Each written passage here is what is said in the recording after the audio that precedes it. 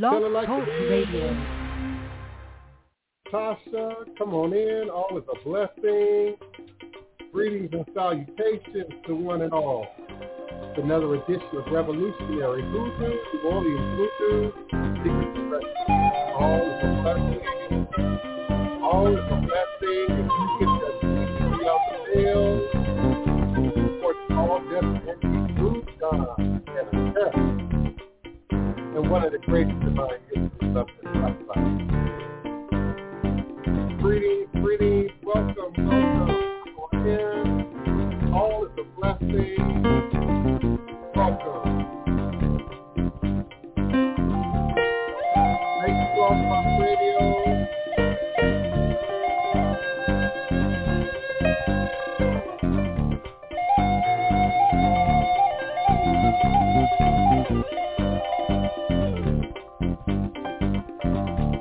Come back home to Africa. She's calling your name to the wind. Come back home to Africa. The fatted calf and golden rings are waiting for you once again. Coming back to you. Welcome. I'm longing for my family.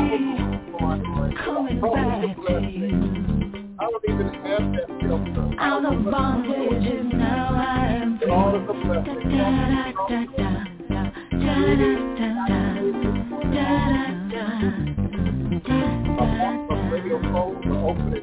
Come back home to Africa. She's calling your name to the wind. Come back home to Africa. The fatted calf and golden rings are waiting for you once again. Coming back to you. I'm longing for my family. Coming back to you. Out of bondage and now I am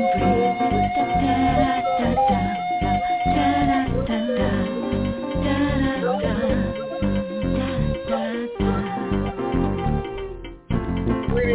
Come on in.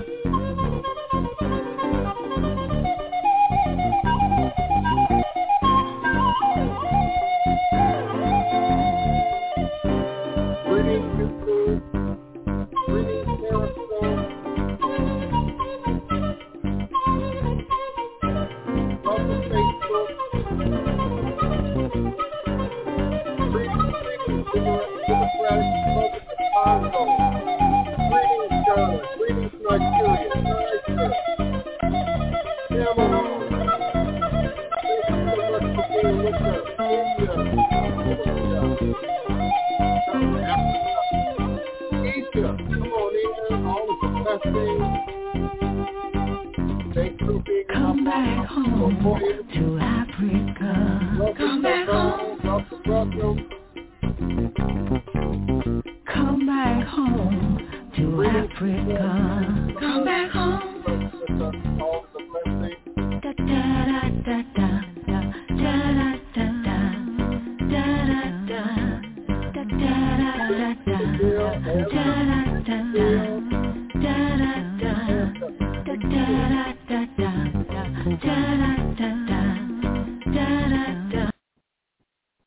Eshu Alegwana Kosi Were Awo Onlo Uto Ne Iwo Ada Afambo Osi Obatalami Itane Ebo Onilio Abane Shu. Eshu is the respected elder who flogs, confronts, and uncovers fools. That one versed in mysteries uses truth to own you. He causes scatter to feed poverty Obatala shakes rascals to have sacrifice. The owner of warnings is the one who is Eshu. Abowu, Aboye, Aboshishe, Ashe. May our Ebo reach a rune. May our Ebo be accepted. May our Ebo allow what we desire to come to pass. And so we say, Ashe. Greetings and salutations, divine all blessed, elevation, revelation, and manifestation.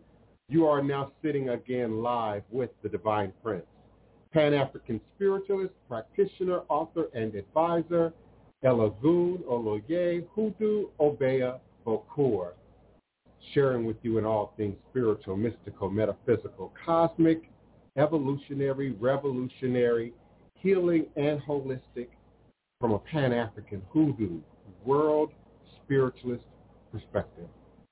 Also welcome and respect and enjoy my cousin, the beloved Baba Awo, Chief Priest of Ile Isheshe Oladeji Inner Consciousness Spiritual Center, the beloved Oloye Ifawole Olodeji Ifantade.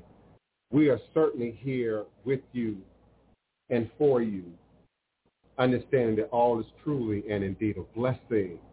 If you can just see beyond the veils, for it is all just an illusion and a test and one of the greatest divine mysteries of this life cycle. This is my constant prayer, my mantra, my affirmation and reverberation, my reiteration, and it is my ever-living reality. All is a blessing is crucial to the very foundation of my inner standing, my teaching, my walk, my work along this divine, all-blessed life path and journey. It is how I, the Divine Prince, make sense out of all that we're challenged with here in our daily existence on Mother, Father, Earth. And it is my personal place of power and inner standing. It is the place from where I begin, from where I realize and crystallize all my endeavors, understanding that I and I alone create and co-create my divine destiny, and I alone create and co-create my divine all-blessed reality. And so it is. Ashe. Today is Friday, April 30th, 2021. And we are emanating and vibrating with you and for you now live, virtually, verbally, cosmically, quantum universally from this working temple of the House of the Divine Prince. Thai Potions Hoodoo Central, Hoodoo Central in this legendary, historic, beautiful, and most enchanted city in America. And of course, my cousin is broadcasting from Ile Isheshe Oladeji Inner Consciousness Spiritual Center in the beautiful Oklahoma City, Oklahoma. Again, we're always truly honored and grateful to be present, to be standing, along with the legion of ancestors, standing to push forward a message, an energy, a love, an understanding that we believe is beneficial to ourselves and to our people in our community. It is indeed why I have been doing this broadcast for 12 years on Blog Talk Radio. It is indeed why I began doing this broadcast through StreamYard at the beginning of last year, just before the pandemic. The ability to reach and communicate with those in our community who indeed desire and understand that our salvation is invested in our ancestors. It's rooted to our ancestors. It's rooted to their power and their ability to survive, to create, to recreate, to be present under all sorts of weather, all sorts of tragic conditions. For me, it's very hard to think about the ancestors and what they endured and then feel weak in today's environment and then feel shallow in today's environment. I feel like I owe them I'm committed to them. I'm obligated to them to live up to the destiny that they might not have been allowed to reach, but indeed to live up to the destiny that they invested in each and every one of us. Oloye, I'm going to bring you on in, beloved. Please give your greetings and salutations, your message, and indeed we'll move forward with today's show. Greetings to everyone. I hope everyone is doing well today. I hope everybody has done their prayers for this morning, given their honor to their ancestors, to their Ori, and today is the day of Ogun. So today we give honor and praise to Ogun and pray that Ogun will clear away any and all obstacles within ourselves that are holding us back from achieving our own highest destiny in this life. So, we honor Ogun, we honor Eshu. We ask Baba Eshu to please open up all of our good doors, roads, and paths, and all the good doors, roads, and paths of all those who we love, and to close down the doors, roads, and paths of anyone or anything that is meant to do harm to ourselves or anyone that we love. So I greet you all and in peace, and hope that everybody is doing well today. Indeed. And I like how you invoked Ogun. Ogun been all over here, all day, all over me, all over the house. I've gone from West African Igbo Ogun ceremony, Yoruba Ogun ceremony, Haitian Ogun ceremony, and indeed Louisiana Voodoo.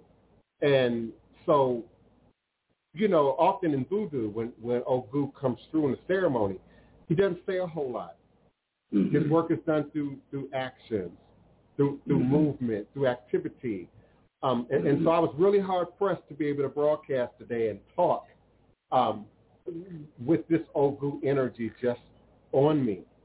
But it opened up for me an awareness that many of us take Ogun, as well as the warriors, to be just that, warriors, to fight our battles, to defend against our enemies, to go after those who might seek us harm. And I think in that process, we neglect that all spirit must first pass through our own head. So we can't ask Ogun to exact justice where we lack justice. We can't ask Ogun to create foundation where we lack foundation. And so in Louisiana Voodoo, Ogun and Oshosi and a handful of other powers are really the foundation, if you will, and they represent really foundational elements to our progress, first as individuals, and then how we step out into the community and manifest. I was taught Ogun was the foundation. I was taught that Oshosi was direction. I was taught that there was fertility and power in Osei and Orisha Oko. So I want you to speak a little bit more to that today from a Ifa Yoruba perspective. I'll of course share some of my experiences personally and in Voodoo as it relates to Ogun and working with Ogun. And I invite the audience to please feel free to participate. If your webcam is connected and your mic is okay, you can join us here on screen. My cousin Paul Wooten, something is not connected. It's either your camera or your mic, but you are present and I can see you. I also invite Blog Talk Radio listeners to dial 845-277-9143. 845-277-9143. Please be patient because I have to navigate more than one platform. So press the number 1 on your telephone keypad and I will unmute your mic. I'm also present in Blog Talk Radio chat as well. All is a blessing.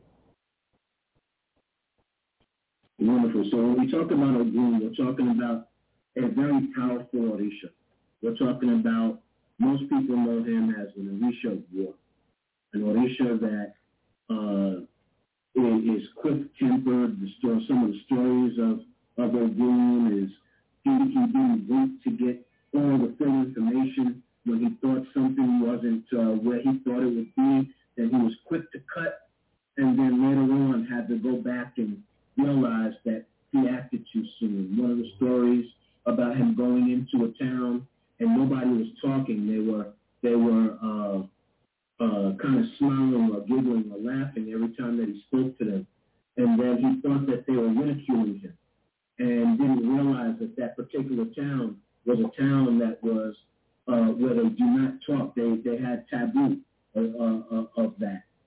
So instead, Ogun thought that they were just ignoring him and not paying attention to him and ridiculing him. And he wound up cutting people and severing aspects of their body.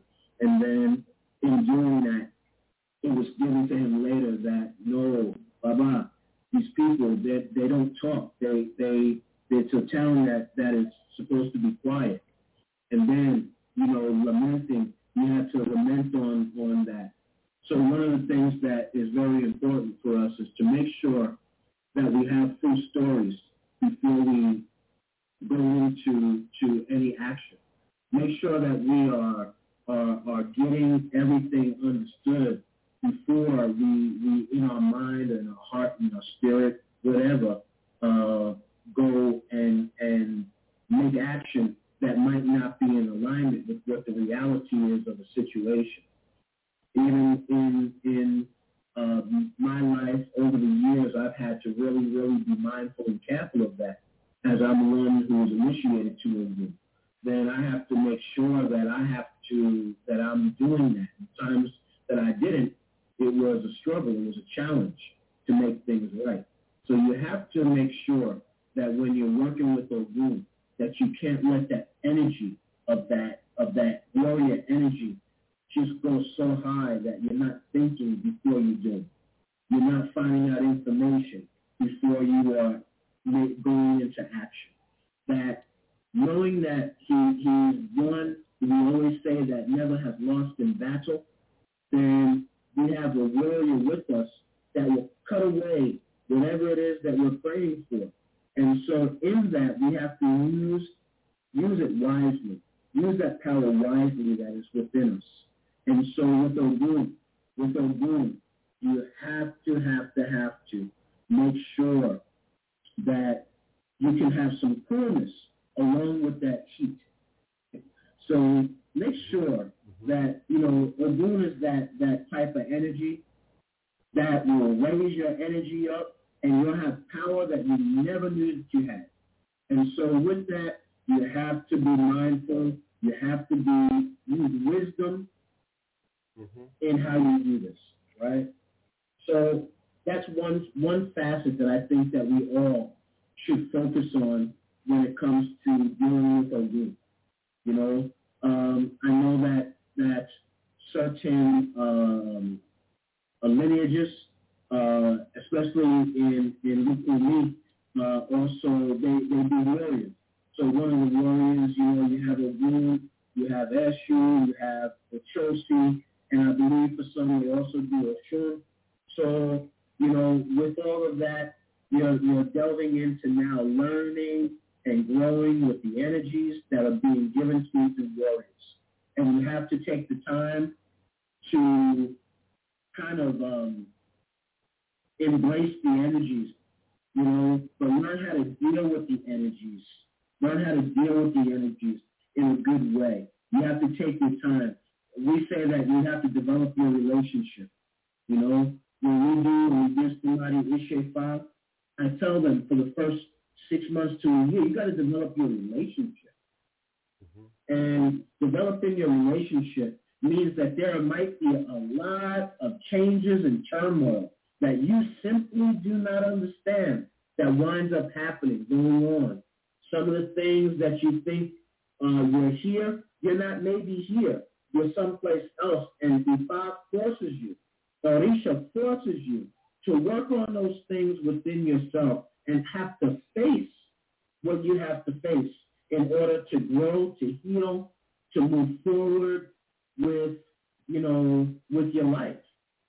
And you see so many different things, people making choices and decisions that they don't even understand. Because now that relationship, even if you're not working on that relationship, those Orisha are working on relationship within you. So you get an Orisha like Ogun, and that has that type of energy, and you find yourself getting frustrated quicker, or, the energy, you're more quick to go and deal with something. You've got to be able to manage it and lay back a little bit and make sure that what it is that you're getting ready to say, your actions, your walk, your talk, your everything is in alignment with what the reality of the situation is. So that's one facet of Voodoo. Another facet of Voodoo, we talked about the story of when the Olumile were coming down to earth. And the Baccarat was sent down, but the rope wasn't long enough. And they went to Ogun, and Ogun forged together the chain that was able to take him the rest of the way, right? At least until we got to the part we had the treaty and all that. We'll get into all that at a later time, the whole story of how the Olumile came down and all the facets to that. But when we talk about that chain, we're talking about a chain that is strong enough that links Temporal to Ololu, in essence, because in essence that rope and that chain lead us back to our own selves up in heaven. Again, instead of dealing with the Ori, that is our higher self that manifests from here, from the temporal up to Ololu. So now we're talking about how does that link us? That links us back to our ancestors. Huh? So now when we're talking about that chain, we can easily be talking about the DNA, and the DNA not just from our people here on Earth, but our DNA that leads us to Ololu and to the Creator himself. So there's so many different facets and intertwining with working with these Orisha that once you learn to go deeper in working with the Orisha and understanding, I call it overstanding, trying to overstand the Orisha and how it manifests in different capacities and facets, then we begin to learn to understand ourselves and learn to understand how all of these things, how all these forces work into place. Because the Orisha is always Ori. It's already in our Ori, that nature that we're trying to bring out, that maybe that Orisha sees this person is not fighting for himself. So now he needs Ogun to take him the rest of the way. He needs Shango to take him this way. Maybe he's been hurt in life many, many times. He needs Oshun. He needs Olokun to heal. Yeah. He needs Yemoya to nurture himself. Maybe he needs Shango to develop still the ability to fight, but on a different capacity. Because Shango is one capacity while Ogun is another. Until Shango be coming from like the heavens while Ogun is here on earth, right? And then you have Oya to develop and form that fight and that transformation within yourself. So just a little bit of how do we, in a practical sense, I try to do this thing in a practical manner. I don't have a billion verses, but in a practical manner, how do I work with these forces of energy? How do I work with this wisdom of nature in order to, in myself, and then in those who I'm working with, to help them to grow, to expand, to evolve, and to heal in whatever areas of life they might be doing, and to achieve all that they've come here to achieve. Listen, I'm grateful always when you teach, and particularly from your perspective, because I say that all the time. We seem to think that we can access people, powers, things without building a relationship. Particularly when it comes to Orisha or Loa or Abasan. Any of of the powers that are represented in ATR. But we also have this idea in the West that we can use them somehow, separate from ourselves, without self-examination, without growing personally and evolving along our own spiritual evolutionary path. And so we send Orisha out after our enemies. We send Orisha out on these chores to bring us back things, to bring us back people, with this sort of disconnection that we are actually the living embodiment of not just the ancestors, but these powers, and that they help us to become our God self. They help us to become our best self. I also want to say, while I have a moment, I'm truly honored to have two cousins and my mama sitting in the room right now. So I have Oloye, I have my cousin Paul Marshall from Denver, Colorado. He's also here with us. And I have my mom here, of course, the beloved evangelist Gary Von Savage. And I'm grateful. Tasha is like family because I've probably known Tasha longer than anybody on the internet. She was one of the very first people that I followed and shared with a few decades back. I won't call any particular date, but she's been there the whole time, and I appreciate her. And I want you all to support her and her artistry. Her ministry comes through her artistry.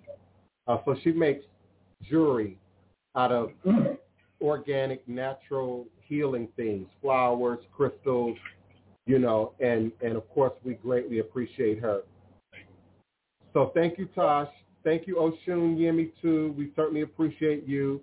And, of course, the phone lines are open at 845-277-9143. Do press the number 1 on your telephone keypad, and I will bring you into the conversation. Call if you have a question, comment, or request. I can see you, so just raise your hand, and I'll bring you back on screen, okay? And smile for me, okay? Yeah. Yes. Ogu, particularly in Voodoo, is very popular. As I said a little earlier, in a Voodoo demonstration of Ogu, in a possession, in a ceremony, he's very demonstrative. So there's a lot of movement and a lot of activity, and often other people, just like in church, are touched by the spirit of Ogu. And Ogu will attempt to come through various individuals in the ceremony. And those of you who watched the video that I played before the show, there was one woman who was manifesting but didn't quite come through, and they shut her down. And I've seen the very same thing happen in your sanctified, evangelical, spiritual, tongue-speaking churches, where other spirits come through other than the Holy Spirit, other than that which is necessary or needed in that moment. And we have ways of cooling or calming those spirits down. Sometimes spirit comes in, as my cousin said, to heal, to fix, to repair. And that requires a time of being quiet, being still, being humble, being willing to hear, and being willing to be operated on, if I can use that word, by God, by the spirits, so that we can evolve. In Voodoo, Ogu is often not by himself, and I believe that might be the same scenario in Lukumi. Typically, there's at least one or two other powers that are often represented with Ogu or present with Ogu. And again, I teach that is foundation, that is direction, that is discipline, and that is work. The 4 cardinal points, if you will, of our spiritual development. So I honor Ogu. Ogu has been present for me much of my life in many dramatic ways. But it's always a sign to be still when he shows up for me, to be quiet, to pay attention to what's going on around me. And sometimes, yes, it is an alert, that people are seeking to block you, stop you, harm you. But as my cousin said, I don't get caught up in the carnality of the feeling. Oh, man, I'm upset, I'm worked up, I'm mad, I've got to do something now, I've got to go back after these people. That's usually the last case resort. Often I look at what my foundation is. Is my foundation sure? Am I clear about my own direction? Because ultimately we can't control what other people do, what other people say, what other people choose. Only what I choose. Only what I say, only what I believe. I create and recreate my reality. So we often are exhausting and wasting energy that is being funneled to us from the spirit realm for our own personal development. And it becomes a distraction when it's the people, the places, the things outside of us, and then we give that power and responsibility by saying, that's why I'm not where I want to be. That's why I'm stuck. That's why I'm not moving forward. So there has to be a period of isolation. Paul knows this better than anybody. There was a time where I was completely isolated. I didn't go anywhere. I didn't do anything. I didn't visit anybody. One of the few visitors that I had was Paul at my door early in the morning to make sure I was getting up and handling my business. But during that time, I probably consumed thousands of books. During that time, I did the work, the shadow work, digging up what I didn't like, digging up what was causing me harm, digging up what was creating a block for me. And it was in that same season that my mother got her freedom, that she was able to break the curse of domestic violence and being stuck in a controlling, oppressive, prison-like marriage. And so I saw things not only change for me, but begin to change for people all around me, even people who had no understanding of Loa, even people who had no understanding of Orisha, even people who had no understanding of what I was doing. And I've been doing this a long time, a really long time. And so I'm confident in the power of the ancestors and the power of spirit to move us to where we need to be if we would just get out of the way. Yes, and also we have to understand that there's a dynamic that happens when we're trying to elevate ourselves spiritually. We have to then learn that we are having to cut away so many things that maybe have stopped us from moving forward in ourselves. Let's leave alone what others have done. Let's just begin the process of ourselves. And what in ourselves has to be cut away in order for us to move beyond and forward.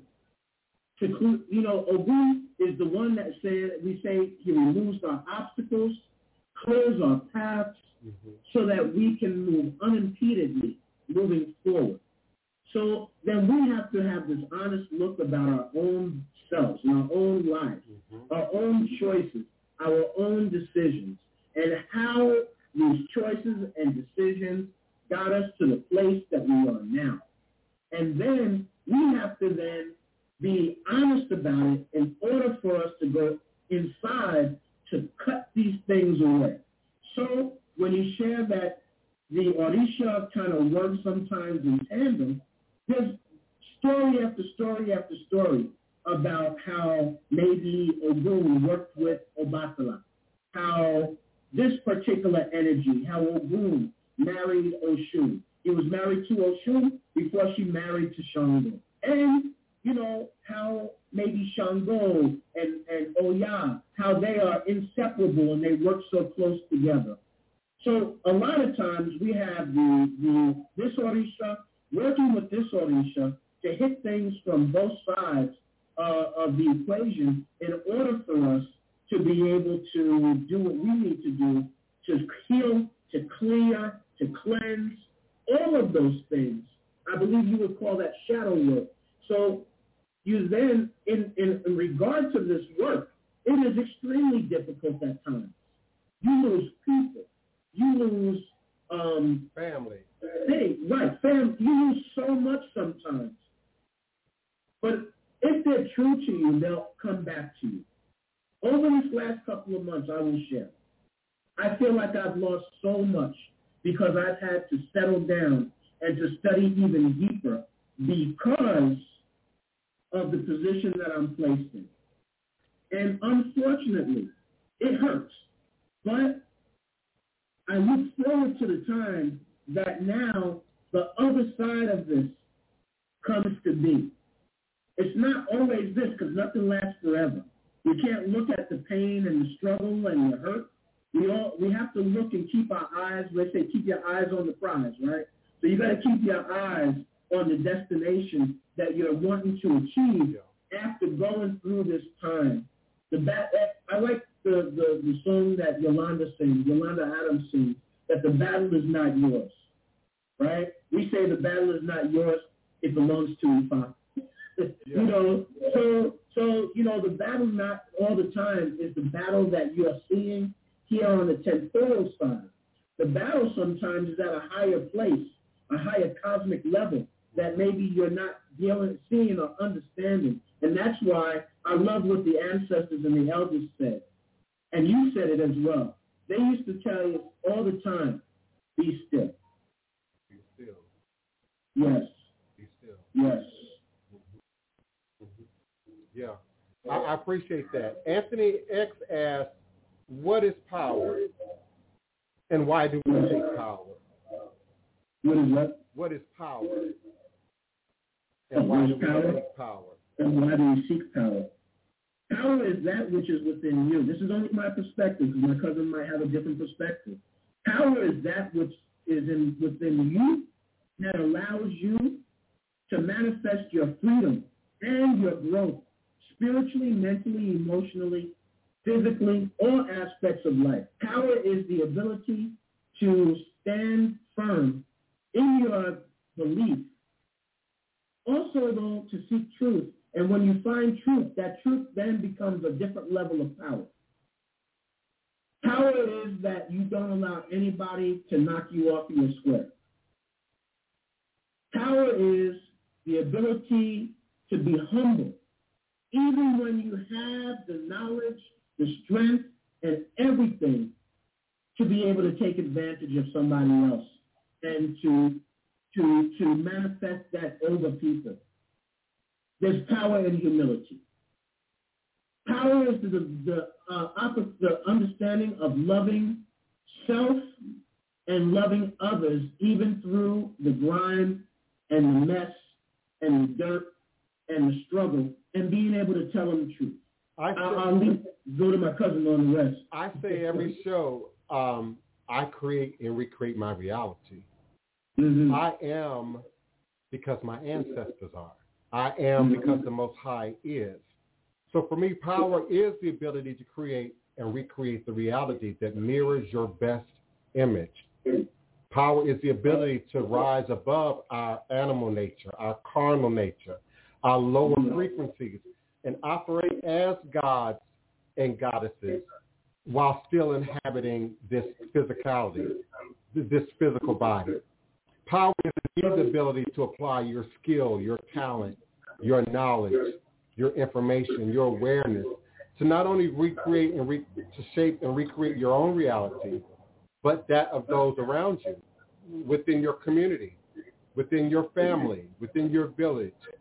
Power is us operating at our best selves. Power is us operating at our highest selves. And when you are indeed operating at your highest self, then you know there are times when you must be humble, when you must be quiet, when you must be still.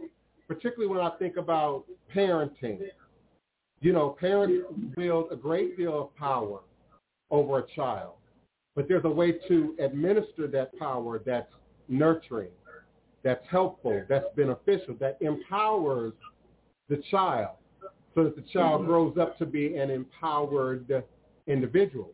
But when you don't know where your power is and you don't know where your power comes from, then you are seeking it in material things, in money things, in having 100,000 followers, but you only posting nonsense.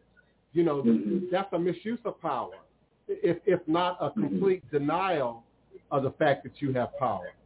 I often say that each and every one of you under the sound of my voice, you got internet, you got webcam, you got microphone, you got a device. That's power. The question is, what are you doing with it? How are you utilizing it? Now, some of us are master researchers, so we're studying, we're learning, and then we're sharing. And then others are creating and recreating and presenting a reality that many of you didn't think was possible. I'm still being told every day that many don't think it's possible to live a life 24 hours a day, 7 days a week, 365 days a year, the way you do, Cousin, and Ifa, and the way I demonstrate in Voodoo.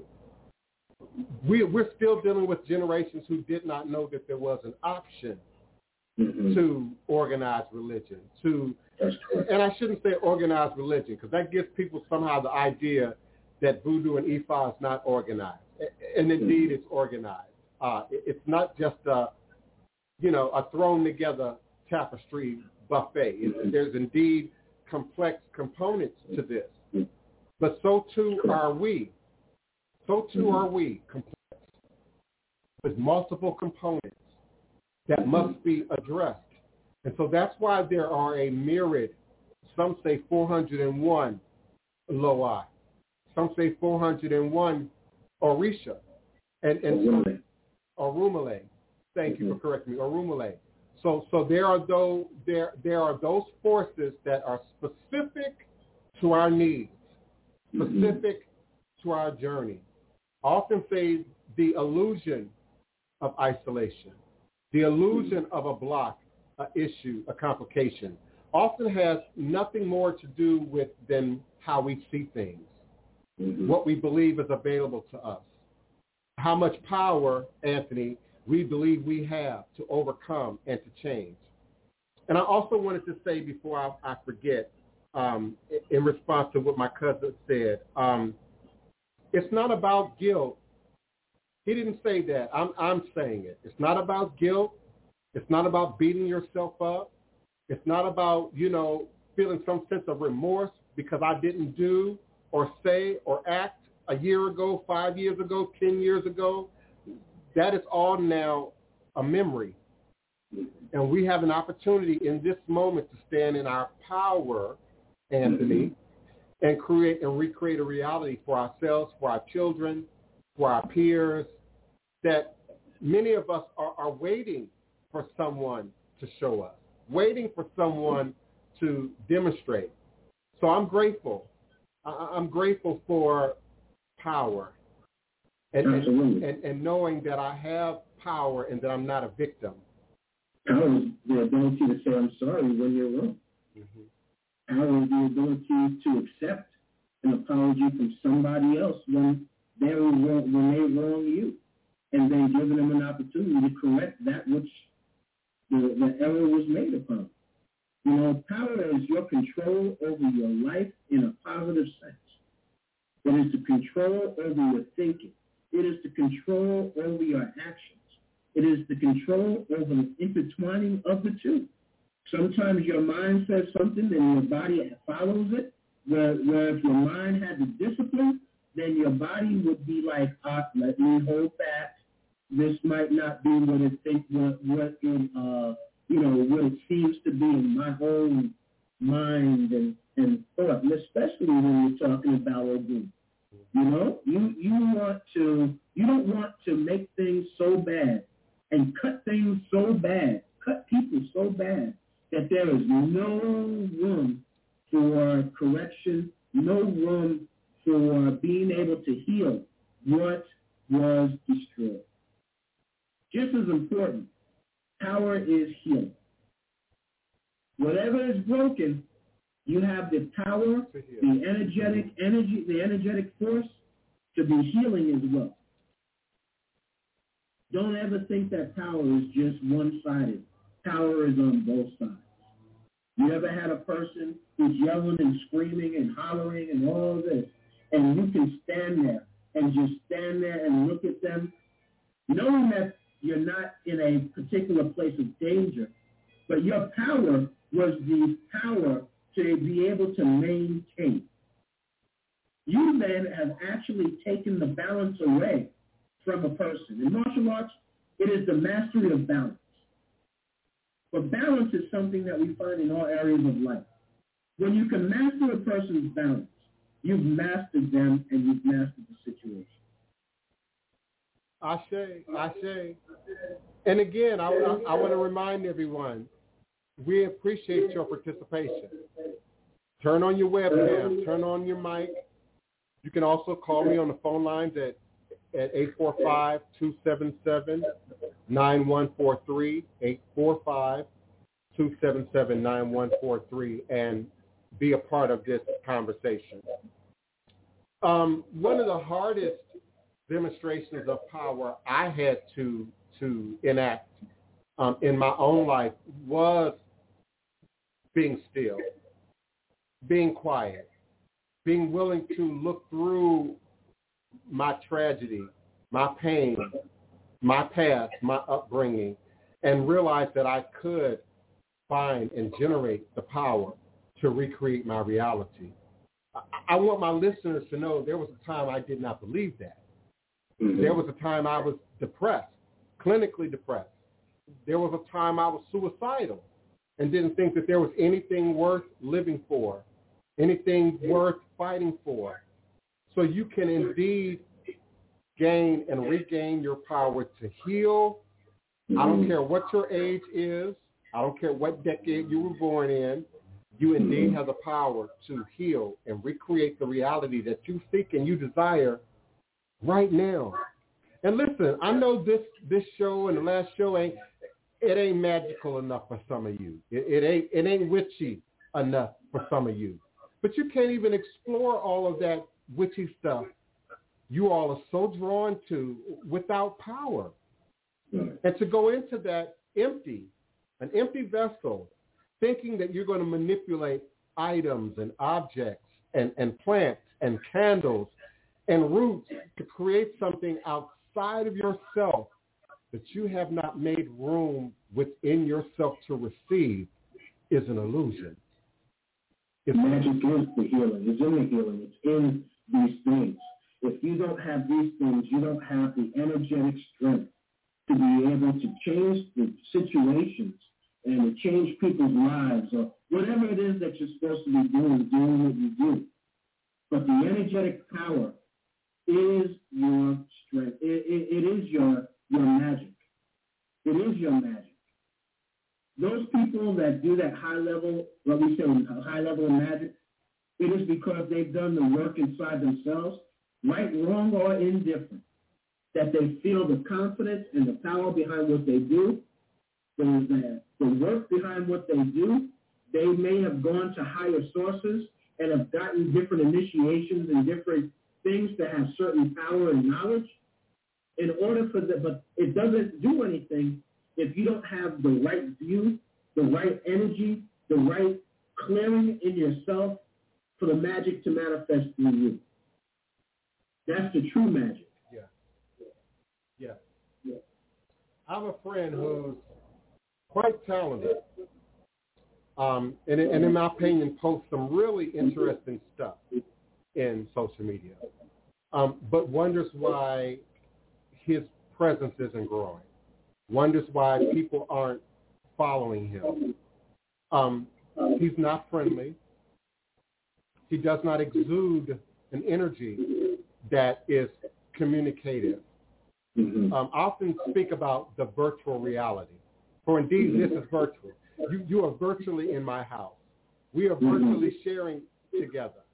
But there's a presence that we bring in our own lives that people respond to, whether it's in a video, whether it's in a picture, whether it's hearing your voice. And often that is what people are most attracted to. We wonder, why is it that the foolishness gets the most light? But sometimes it's just the ability to laugh and to laugh at yourself. Sometimes it's just the ability to be human and humanize ourselves. But when we're operating in anger and bitterness and regret and competition and ego, it's hard to see beyond that illusion towards that which is in our best interest, that which mirrors us. Some of my revolutionary partners and friends spend 98% of their waking hours being angry, being upset, being down with the devil, kill the devil, you know. And I understand the emotion, but there has to be a point where we come out of our feelings and then go into our higher consciousness, our higher energy centers. And that's power, beloved. That's power. Picking and choosing your battles, knowing when to go into war versus going into discussion. Knowing part of that is the clearing away of the blockages that are in your life. You know, I use Chinese medicine as an example a lot of times. Chinese medicine, when you go to, I go to an acupuncturist. When I go to the acupuncturist, tell him this and this is the problem that I'm seeing. I'm having problems here, I'm having problems there. He doesn't go directly to that spot like in Western medicine. He goes to totally other spots. And when he goes to those other spots, he sees if there is sensitivity and all of that. And when he touches that spot, and that spot is very sensitive, he then says, your kidneys are this, but your blockage is here, here, and here. We have to clear out the blockages in order for you to have what you're supposed to have at that place that's causing you pain. So we have to look at Voodoo as the ability to clear our blockages in order for the right energy to come into the area of our full healing. We have to look at Voodoo. What are the healing aspects? The healing aspects is to clear away, to remove the obstructions, to remove the blockages from our path, from the blood flow, from our energy, in order for us to be able to move forward and achieve what it is that we're here to achieve. I hope you guys, are understanding what I'm saying on that. We don't just look at a group as just this person, the fighting aspect. We have to look at a group on the healing aspect too. We have to have a balance. We have to have the duality. We have to have the polarity, the proper polarity that will allow us to see things from a wider view. No warrior is in warrior mode 24 hours a day, 365 days a year. There has to be a period of rest. There has to be a period of recuperation. There has to be a period of preparation, diet, exercise, activity. There's so many other degrees of who and what Ogu is that we miss in our Orisha romance, in our appropriation of these powers. Again, we use them almost like servants. I can just buy this candle and apply this oil and make the ancestors do what I need, make the Orisha do what I need, make the Loa do what I need. And we often do it without looking at our own hands, looking at our own activity, looking at our own position. And let's be clear, no one sees everything 306 degrees. So in our desire to want to battle and curse and do harm to the next one, be sure that your hands are clean. Be sure that you can see 360 degrees how that energy leaves you and then returns back to you. And so these are aspects of Ogu that you don't necessarily hear or it's not taught in the middle of a ceremony. I mean, we're too busy drumming and feeding the spirits, and paying attention to the activity ourselves to teach while the ceremony is going on. So often the instruction comes in the initiation. The instruction comes in the mentorship that you have with your mambo your Hogan, your Voodoo practitioner, your Awo, your Orisha priest, your Babalao. It is really there that the work happens. It's the stories that I was taught. It's their experiences that I was taught. It was reading those contexts to the Odus that you don't get in the middle of a ceremony, where I really gained my understanding of what power was, how it manifests in me, and then how the powers within the spirit realm assist us in those endeavors. And I often say, quantum metaphysically speaking, that the universe must create and recreate what we say, what we believe. It has to.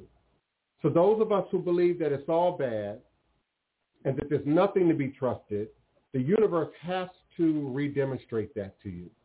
It's a divine law. And those of us who believe that there's always an answer, there's always power, there's always an out, there's always an opportunity, the universe has to demonstrate that. My cousin Paul has seen me do that for maybe 30 years or more. He's seen me come out of the worst scenarios, come out of blocks that nobody thought I would overcome, only to not just move forward, but to keep rising, keep rising, keep rising. And so that's why I do this. For those who have doubt, for those who are dealing with hurt, for those who are dealing with pain, for those who feel like there are no other options, for those who feel like they are powerless, that's why I do this. Those who feel unloved, those who are motherless, fatherless, I've walked that reality. I've lived that reality. And you said something about family earlier. You know, those families really mean you good, will still stand up and stand by. And my mom and Paul and many other members of my family indeed have stood up and stood by, even when they had no clue about what I was doing. Even when they had no understanding about what's all of this voodoo stuff. But at the same time, I have family members who don't communicate with me now at all. They seem to have preferred when I was struggling, when I was on the street, when I was desperate. And let me be clear, they weren't there to aid me then, and they would not be here to aid me now. But they have distanced themselves. They have gone quiet because I've stood up so strongly in this voodoo ministry. And for many of our families, that's a problem. And I think it's a problem when we can love our children through crime, through drug addictions, through domestic violence, you know, but we can't love our children through diverse sexual identities.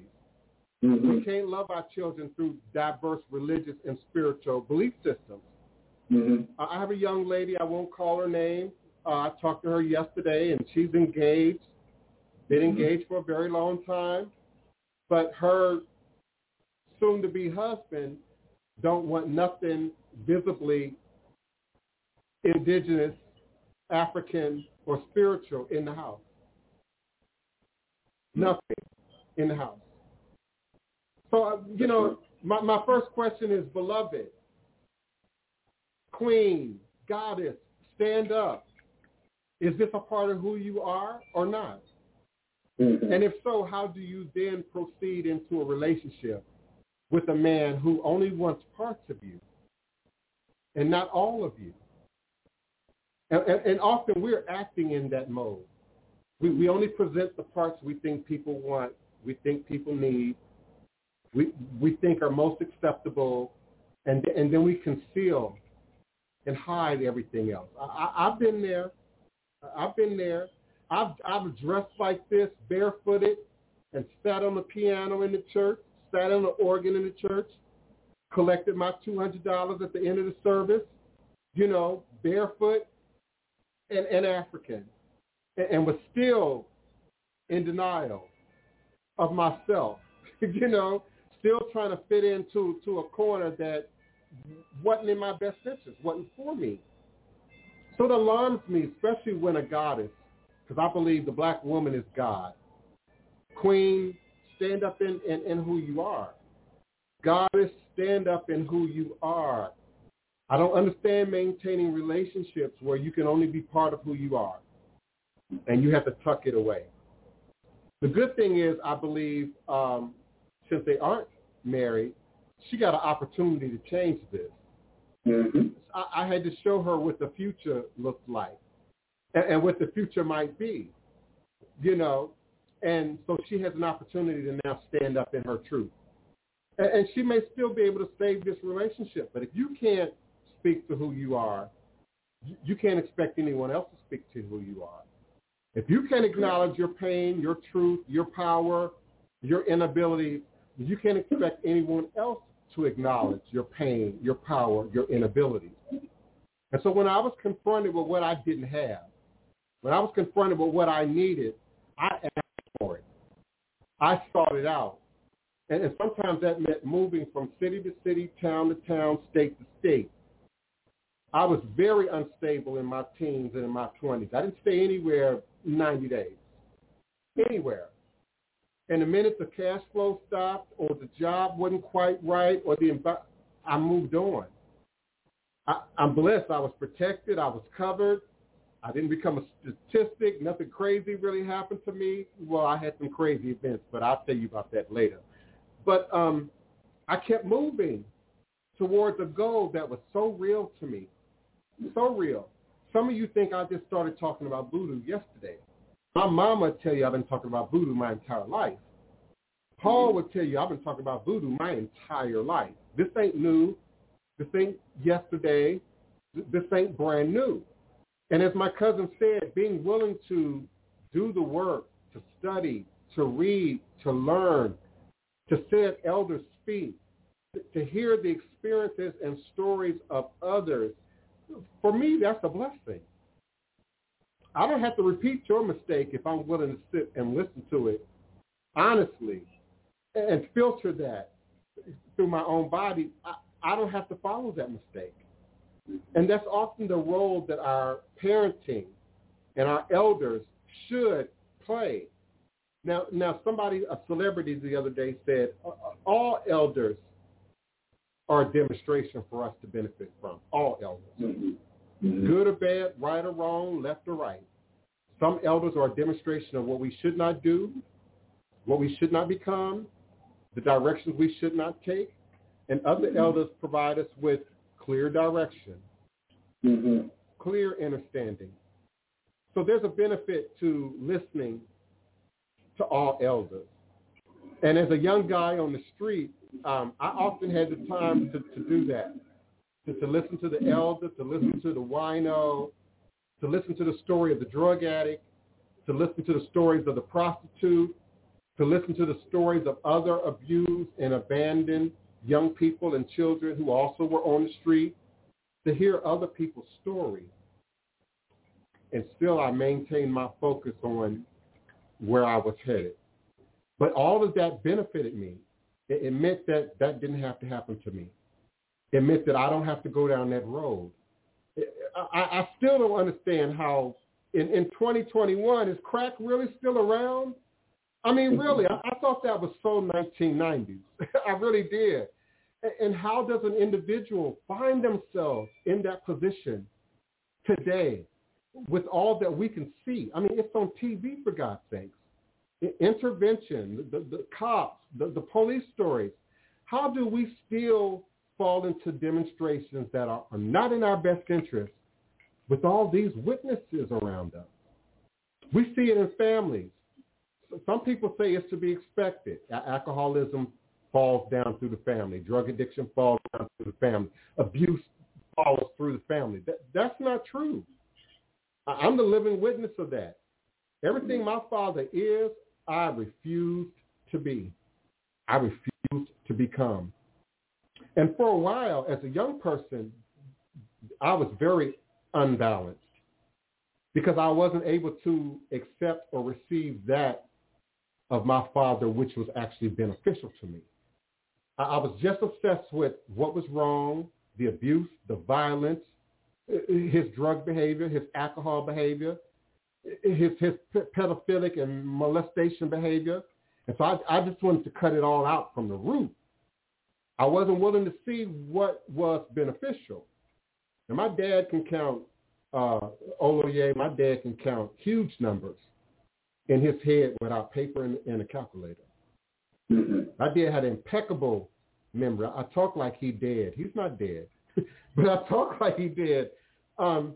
Impeccable memory, sharp street skills.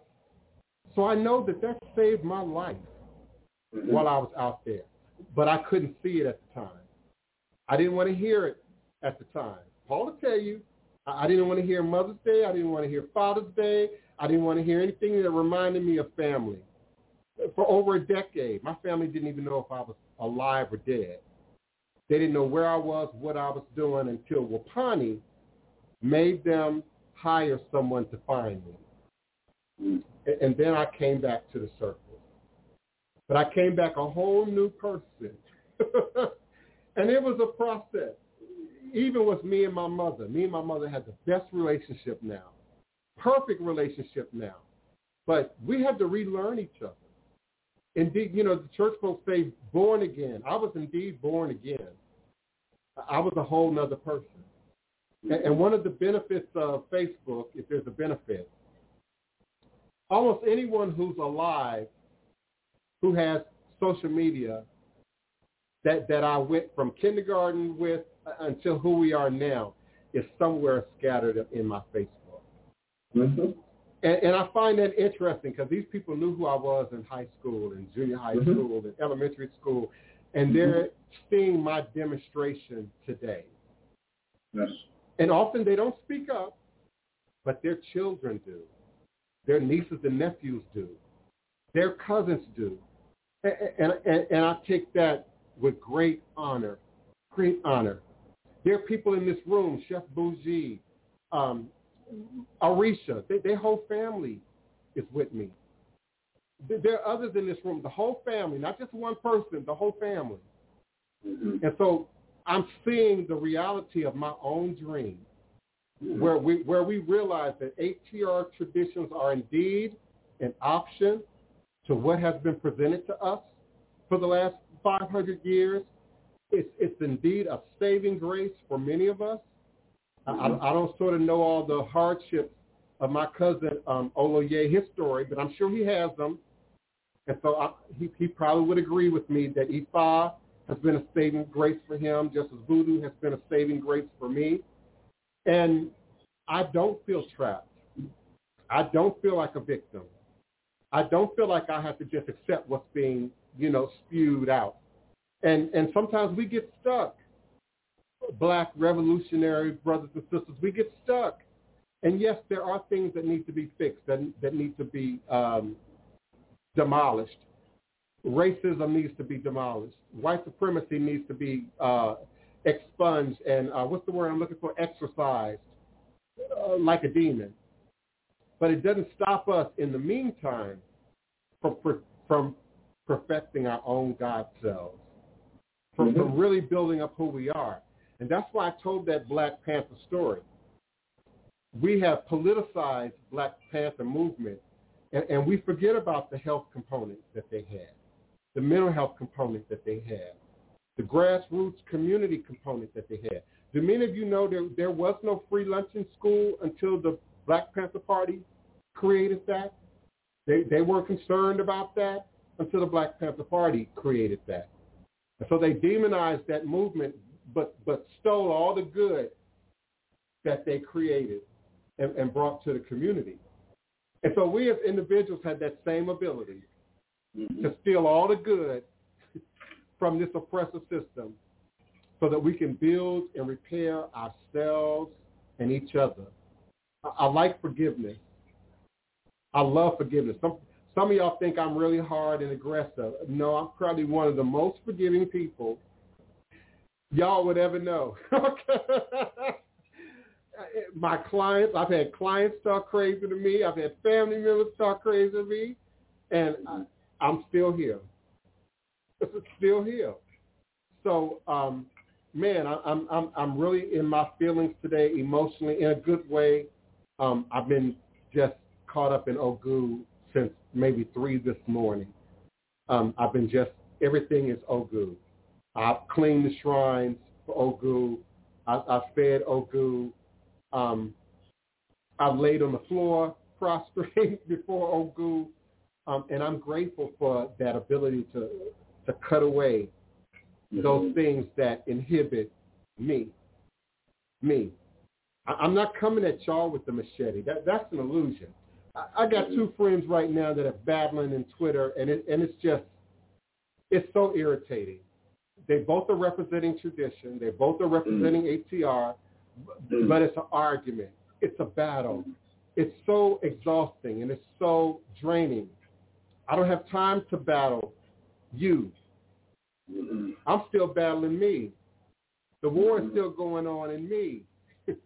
Ogu is still cutting the ties for me to those things that don't serve me, those things that don't benefit me, those things that will otherwise hold me back, those things that would otherwise block me. And my mama and my grandmama used to say, boy, your mouth is going to get you in a world of trouble. I've been mouthy since I was a child. Since maybe 1 or 2, I've been mouthy. But I've learned to use the power, just like Maya Angelou. You all know Maya Angelou's story? She was raped as a child, and she told it. And some of her family members went after this man, and this man ultimately died. And she held herself responsible for that. And so she went mute. And Maya Angelou didn't talk for years. And it was probably in that time that literary power that she now possesses, even from the heavens, stood up in her.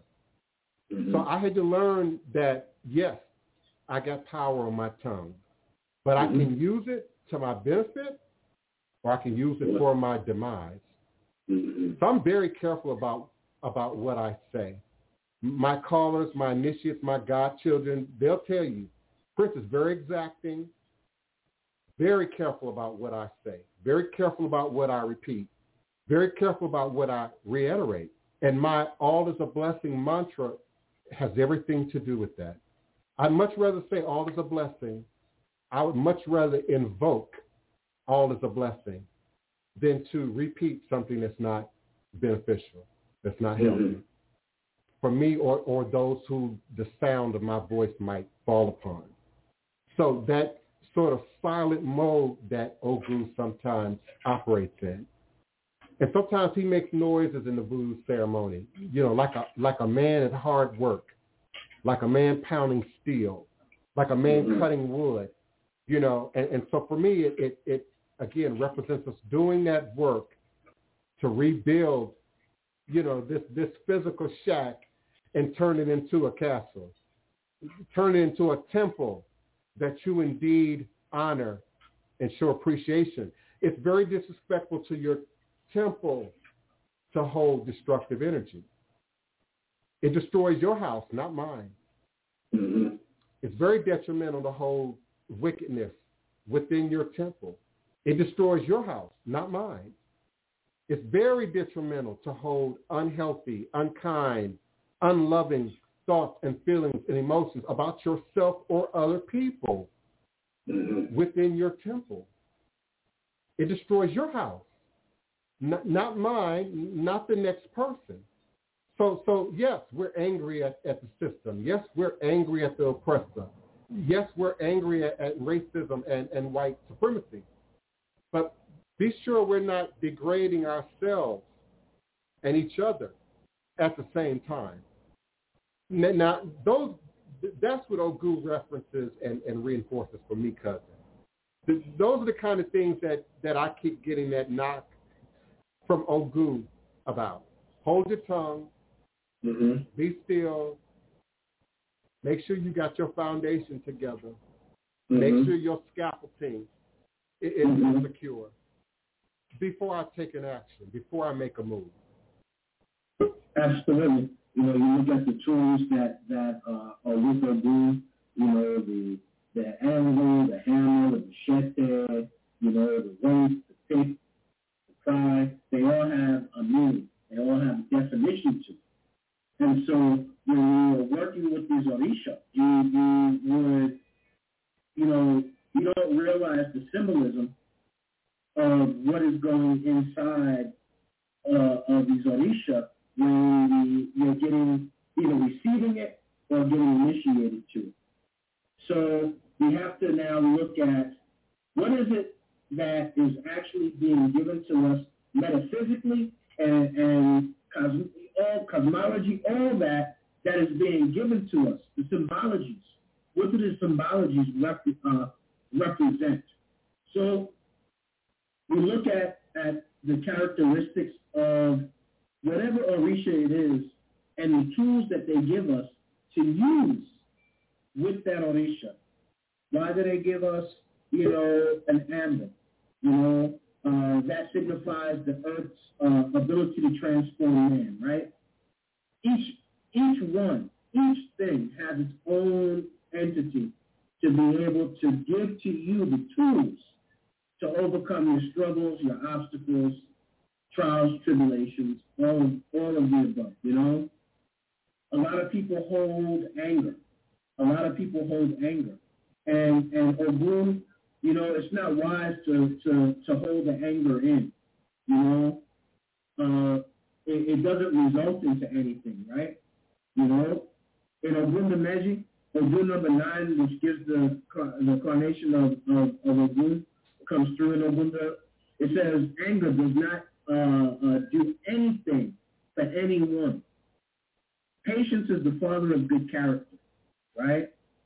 And it says those who develop patience will enjoy long life. So what is it saying?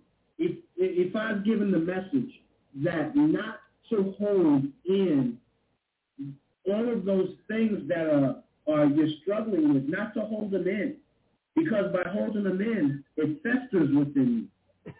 And when it festers within you, then you can generate illness within yourself. You generate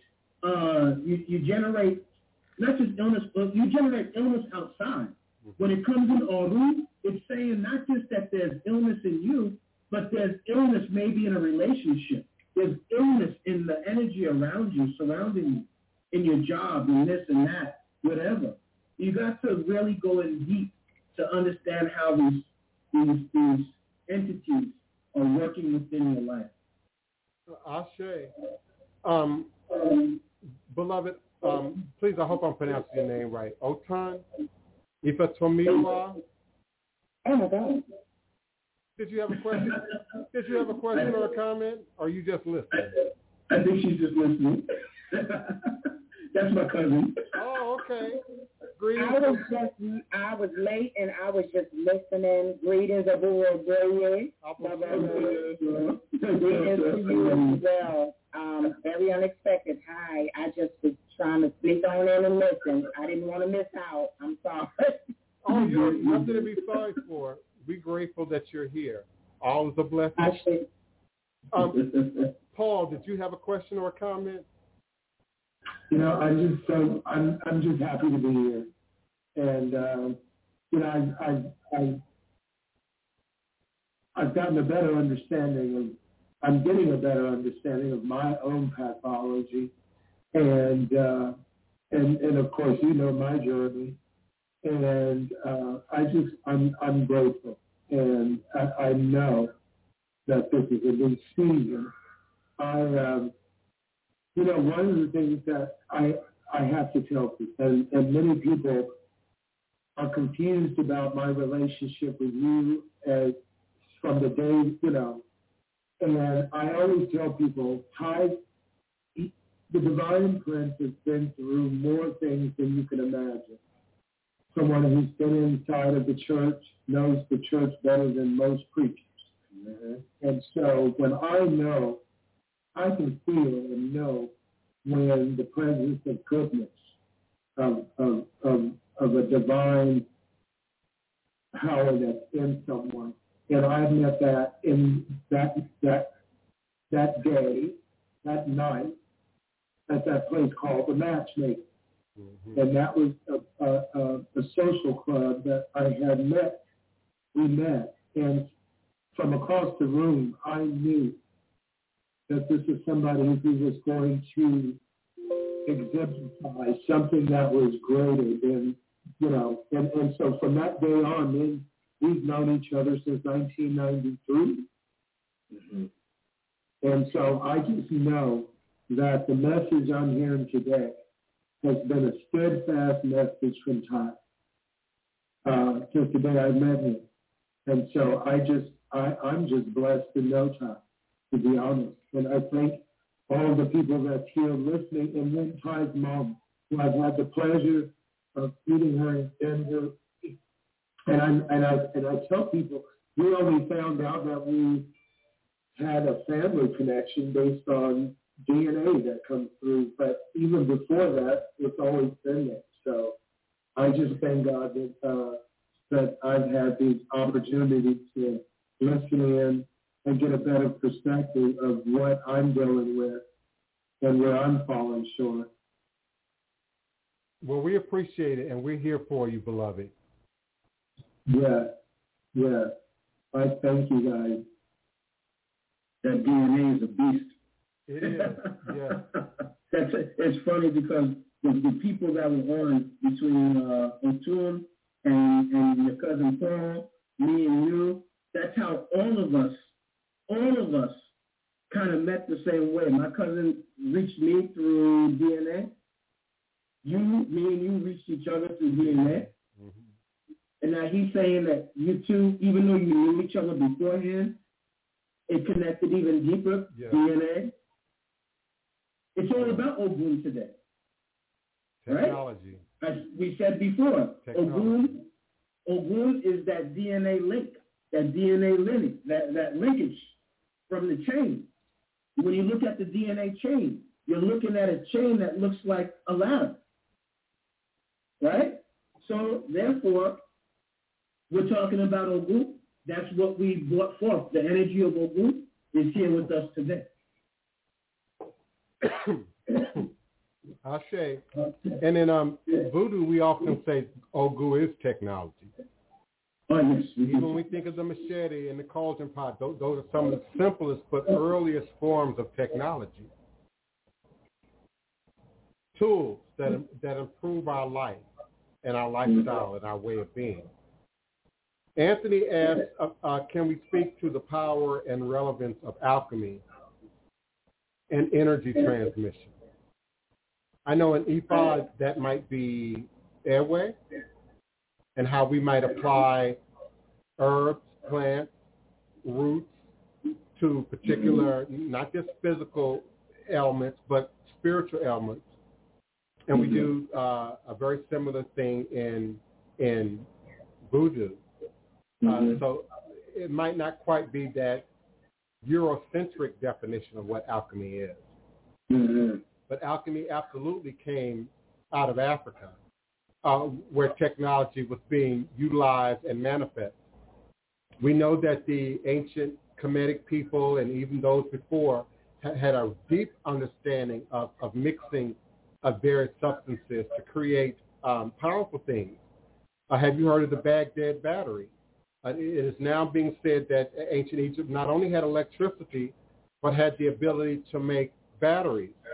And so that comes out of that, what was once referred to as alchemy is sort of a mixture of chemistry and herbology and metallurgy and technology and applying these substances that we find in earth to create tools and higher substances that we can utilize and benefit. So that's my response to alchemy and energy transmission. Yeah, and since we're speaking about Ogun, it's interesting that this question came up because many of the Ogun priests specialize in the medicines. And that means they specialize then in knowledge of the herbs and all of that to be able to make appropriate medicine, the Onishegun, to be able to formulate the medicines. Some specialize in making the soaps and all of those things. And inside of all of this, you have to have the appropriate herbs and different things in order for you to facilitate what it, for the soap, the medicine, to facilitate what it's supposed to for a person. So we use it for soaps. We use it for the omiero. We make the omiero out of several herbs, along with the fresh water. And then we have people to be able to bathe in the omiero and to cleanse themselves, which cleanses the energy and all of that around them, within them, the ori and all of that. We also have the medicine that can change, even body types and all that stuff.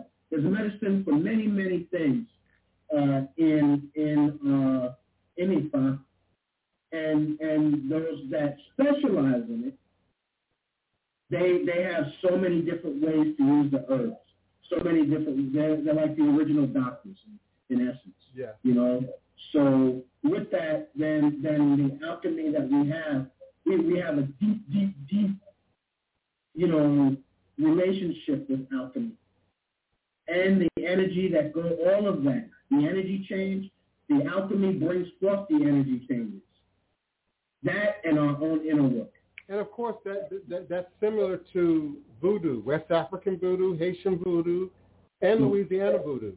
But somehow here in the West, we only want to focus on zombies and the ability to take substances and create zombies.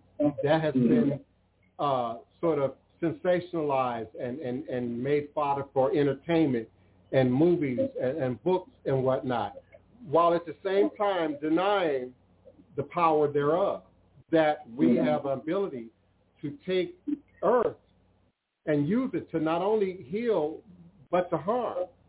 And again, Anthony, that's power. That's power. Tony Val, my partner, likes to say, the hand that rocks the cradle rules the world. And that's Big Mama. And so Big Mama's ability to put her, foot in the pot and them greens be so good, put her special take on that cake or that cornbread or that meal. We say, oh, it's just food and anybody can cook cornbread. Oh, no, not like Big Mama. And Big Mama's food was healing, was nurturing, and you felt and received the love and the energy, even from that alchemical process. We don't think of cooking as alchemy, but indeed it is. Particularly when we look at baking and having where's Chef Bougie? Just the right substances, the right amount of this, the right amount of that. It's a thin line between a brick and something that's indeed edible. And it's direct transmission, isn't it? Yeah. Because when we're fortunate enough to be in the kitchen when we're young with mom or with grandmother, with great-grandmother, and they're showing us, they're not measuring nothing. You ask them what the measurements are, and they're looking at you crazy, but they're putting this and that and this and that, taste a little bit, put that more in there. And then you look at the health that we had back then. Half of these illnesses and sicknesses wasn't manifesting back then. That's right. And we said that what they were eating might have been not the healthiest because they were using ham hocks and this, that, and the other thing. But yet many of them at their many of them, they were living till 90s and 100s. And here today, we got all these struggles with our health because we're not eating in the same manner that our elders and ancestors were making the food. I think we talked about that last week with Chef. That's right. Anthony X, I need you to call in or pop in on the screen. I thought we understood your question entirely, especially based on your response. There are indeed plants, herbs, that have to be prepared a certain way or they would be poison. They Yes. could kill you. And they have to be processed before we eat them. One of the most common things that comes to my mind first is pufferfish. Now we see that in China. We see that in the Caribbean. We see that in Jamaica. Almost anywhere you can find a pufferfish, there's somebody eating it. But there's a process by taking the poison out or taking what would otherwise be poisonous about the fish and transforming it into something that is edible. And in some cases, even medicine. Now, there are a lot of herbs, roots, plants, that are growing up in all of your yards right now that could otherwise be medicine or poison, depending on your knowledge, depending on your education, depending on your awareness. Many of you know my greatest pet peeve is herbicides and green lawns. Green lawn is a Eurocentric sort of American status symbol. And it's really not natural. It's something that I saw a whole documentary about this. It's something that we have imported from Royal Europe into America, and it has now become sort of the status symbol of having, acres of green grass in front of your house. In the old days, your yard was behind your house, and maybe your garden was in front of your house. And we have replaced the garden, the edible, with green lawns and green grasses. When we first moved to Coral Hills, Maryland, Capitol Heights, Maryland, 20027, the DMV, y'all know what I'm talking about. I grew up right across the street from Bradbury Heights Elementary School before they moved it. It used to sit closer to Nova Avenue and Glacier. Now they've moved it towards the middle of the lot. So I grew up right there on that corner of Glacier Avenue and Nova Avenue. When we moved to that house, our front yard had peach trees, apple trees. Our neighbors had peach trees, cherry trees, all kind of fruit in their yard. And I remember seeing the transition through the 70s into the 80s when people started getting rid of this stuff. Now, in some cases, I think with the peach tree, there may have even been a virus or a disease that harmed many of those trees. But they were subsequently replaced with green yards, green grass, something that is not edible, not really usable. It might look good, it might feel comfortable, but in the process, we're killing off the food, the dandelions, the clover, the bee balm, the boneset. All these things grow naturally in your yard if you just leave it alone. And us here in the South, we know that because it's everywhere here in the South. If you are a green lawn type of person, you're going to have a hard time here because it's constantly, water is constantly coming, and aquatic plants are growing up, edible plants are growing up everywhere in New Orleans. I have family who live near Benton, Mississippi. They had to put their own road in. They had to have their own electricity strung. They had to have their own water brought in, for their house. This is how rural we're talking about. And now they have a contract with the U.S. government to not cut acres of their yard. And the reason the government does not want them to cut this acreage is because it's a habitat for wild plants, wild animals, natural medicines, things that they clearly know that we are losing and need to keep track of. But many of us, especially in the city and in the suburbs, we are completely cut off from nature, cut off from where our food comes from. When the last time you've seen a cow, a sheep, a live chicken? Listen, we got live chickens in our neighborhood, cousin. We got chickens in our backyard. We got chickens and ducks and all of that just running around freely here and without threat. Possums. I have possums living under my house. Now, some of y'all are spooked by that. You better not put no poison out. My neighbors will beat you to the ground, especially my white neighbors. They don't like the idea of killing natural wildlife. They've made a shift, if you will. So they're feeding the cats. The cats are a part of our city plan to protect the city from rodents and nutria. It's a part of the plan. So there are cats that live in almost every neighborhood, and there are individuals who feed those cats. So, of course, you got cat food out. The possums got food. The raccoons we got raccoons. The raccoons got food. you know. And if you go out into some of the parish areas, you're going to see coyotes. You're going to see bobcats. You're going to see nature. And I fear, many authors have written about it, many movies have been produced about it, that there will be a time that there will be nothing living around us. Not a plant, not a tree, not a herb, nothing. I gave some homework last year. How many of y'all actually read Octavia Butler, The Parable of the Sower? The Parable of the Sower. I talked about it maybe for 2 years and gave it out as a homework assignment. I begged y'all to read this book. Much of what we are seeing now manifest in our world is in that book. And some of the things that are still yet to come are in that book. And Octavia Butler, may she rest in a room, she saw a time when gas might be $75 a gallon. Mm-hmm. I believe in her book, water was like $50 a gallon. And people were carrying bags of dirt because the dirt was contaminated.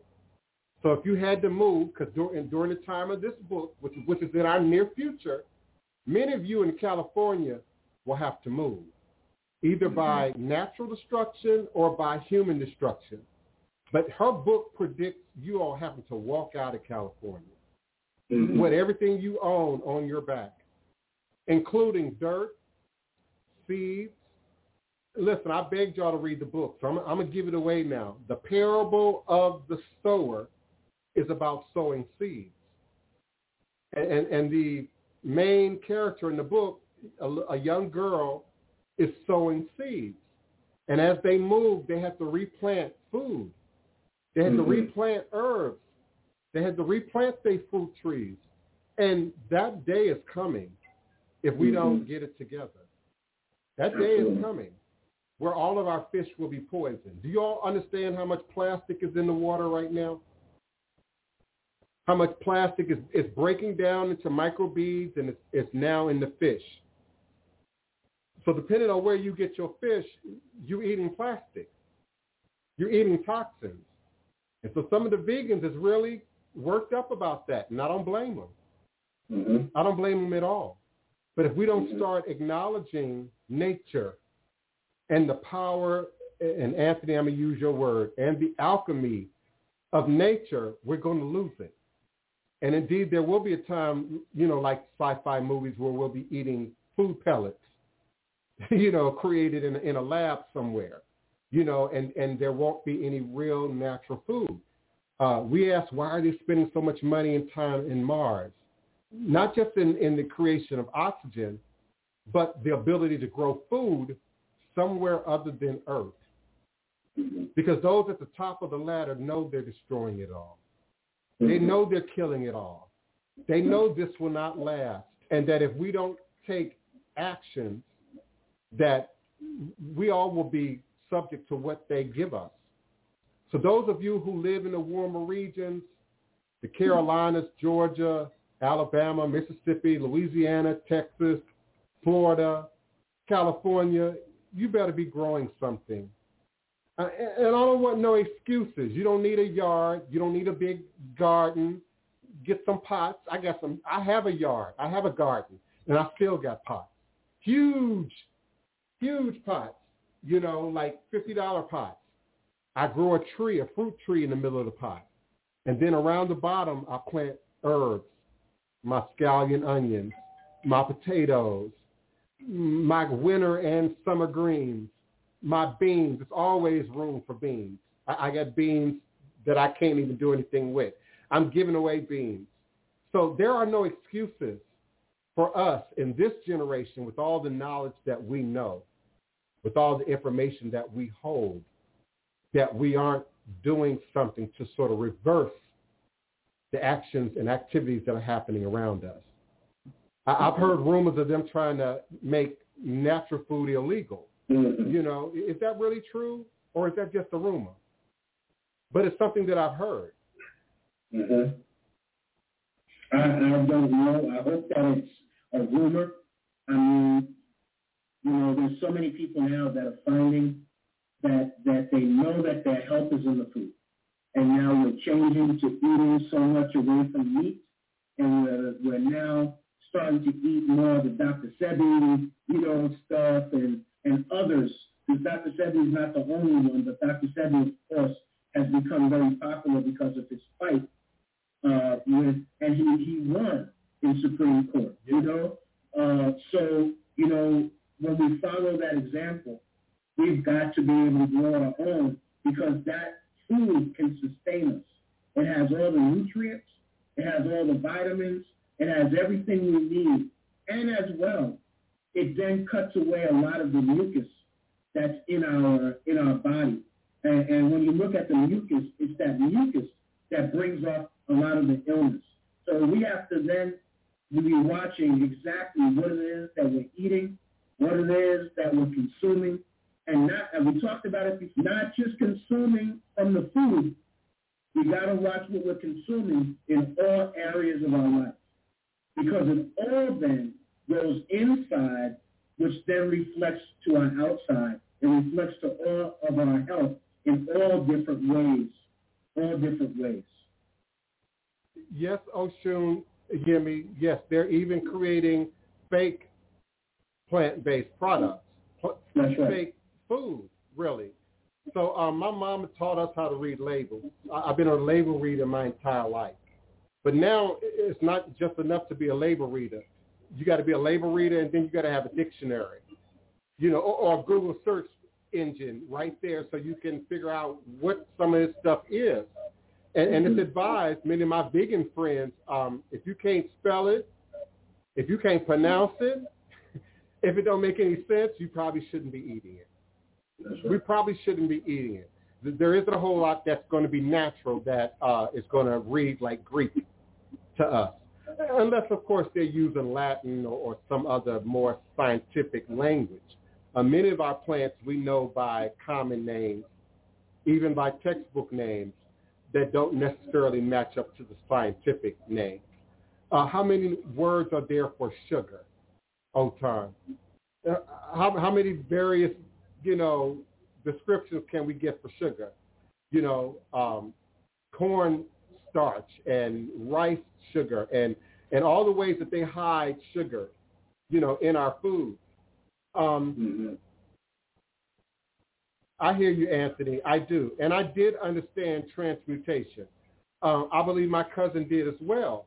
Sometimes eliminating that negative energy has everything to do with what you're eating. Mm-hmm. And so you can transmute that negative energy, those negative feelings, by changing your diet, refusing to eat those things that are only going to reinforce the bad energy, the negative energy. So I understand transmuting one thing to another. We have a magical word, prosperation, which is to move through something, not to go over it, not to go around it, but to move through it or to change it internally into something that is to our benefit. And I say the same thing about the system that we live in. Appropriate. They appropriate us. Appropriate this system to the best benefit of our community and ourselves. Go in and get what's to our best interest. Go in and obtain what's to our best interest, and then apply it within our communities. Sometimes we go in and we obtain and we learn and we access, but we only do it for self, or we only do it to climb, stair climb the ladder to gain position, and then we forget about those behind. I don't even want to bring up, well, I guess I'm doing it, Tim Scott and the idea that there's no racism. I see your eyes, cousin. I see your face. No racism, he said. In the same sentence with, I've been stopped falsely by the police at least 8 times in the last year. But America is not a racist country. How do we transmute that if people are eating fake food, synthesized food, BS, and like my cousin said, consuming energy, what we hear, what is being said, what is being promoted? I'm very careful about the conspiracy theories. I'm very careful about the, I'm going to get on this post just because I'm black. I'm going to get on this post just because they talking revolutionary. I'm very cautious. Just as cautious about that group as I am about the oppressors group. Because we all understand what COINTEL is, right? There are plants within our own community who their job is to disempower us, to keep us from attaining our own power, to keep us from manifesting our God-like abilities. And some young person comes through, every month and demonstrates that we are indeed God-like. Our poets, our musicians, our artisans, Baptiste, congratulations on your Grammy. We keep demonstrating our God-like abilities. But somehow, collectively as a group, we still don't believe. We still don't believe. And some are holding on to the old just because it's comfortable. People in domestic violent relationships do the same thing. My mom stayed for almost 35 years. I stayed until I couldn't take anymore. And then after I left, I had to exercise it from my head and my body and my thoughts and my emotions. So we've got to get clear about what we're consuming, what we're taking in, what we're allowing to be a part of our consumption of energy. I got so much in front of me, cousin. It's all good. I see that your cousin sent a message about how do I tell someone our belief isn't wicked or evil. And my answer to that is that it starts with you. It starts with your walk. It starts with your talk. It starts with your actions. It starts with your character and integrity.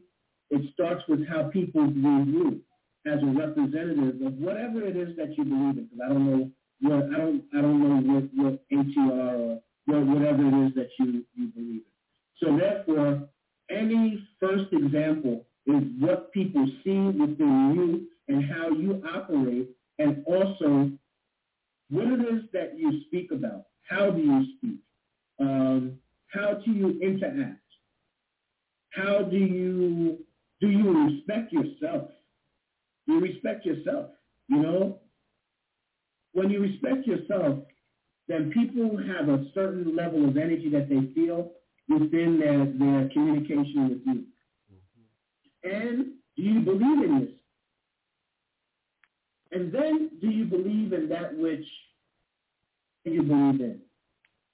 I would say if you say that you believe in our spiritual traditions and things, then you're always going to have they're going to see the reverence in you for maybe your ancestors.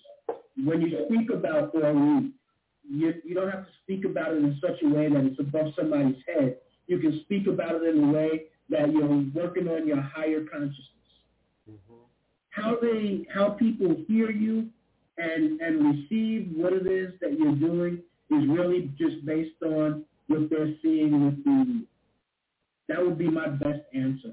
Yeah. I like to use my mom as an example. One, because she doesn't mind. Two, y'all have seen her in this chat. Three, she's written 3 books. So I like to use my mom as an example. Now, 30 years ago, when my mother finally reconnected with me, I told you I disappeared for well over a decade. And we reconnected, I was a whole nother person. I was somebody that Paul understood, but my mama didn't.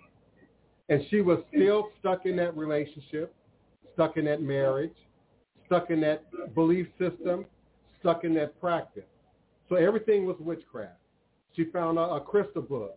Also, you worshiping rocks now, and when you don't have the language as the student or the practitioner to speak to what it is that you're doing, then you can't expect people around you who have no education in it to make sense of it, to connect to it.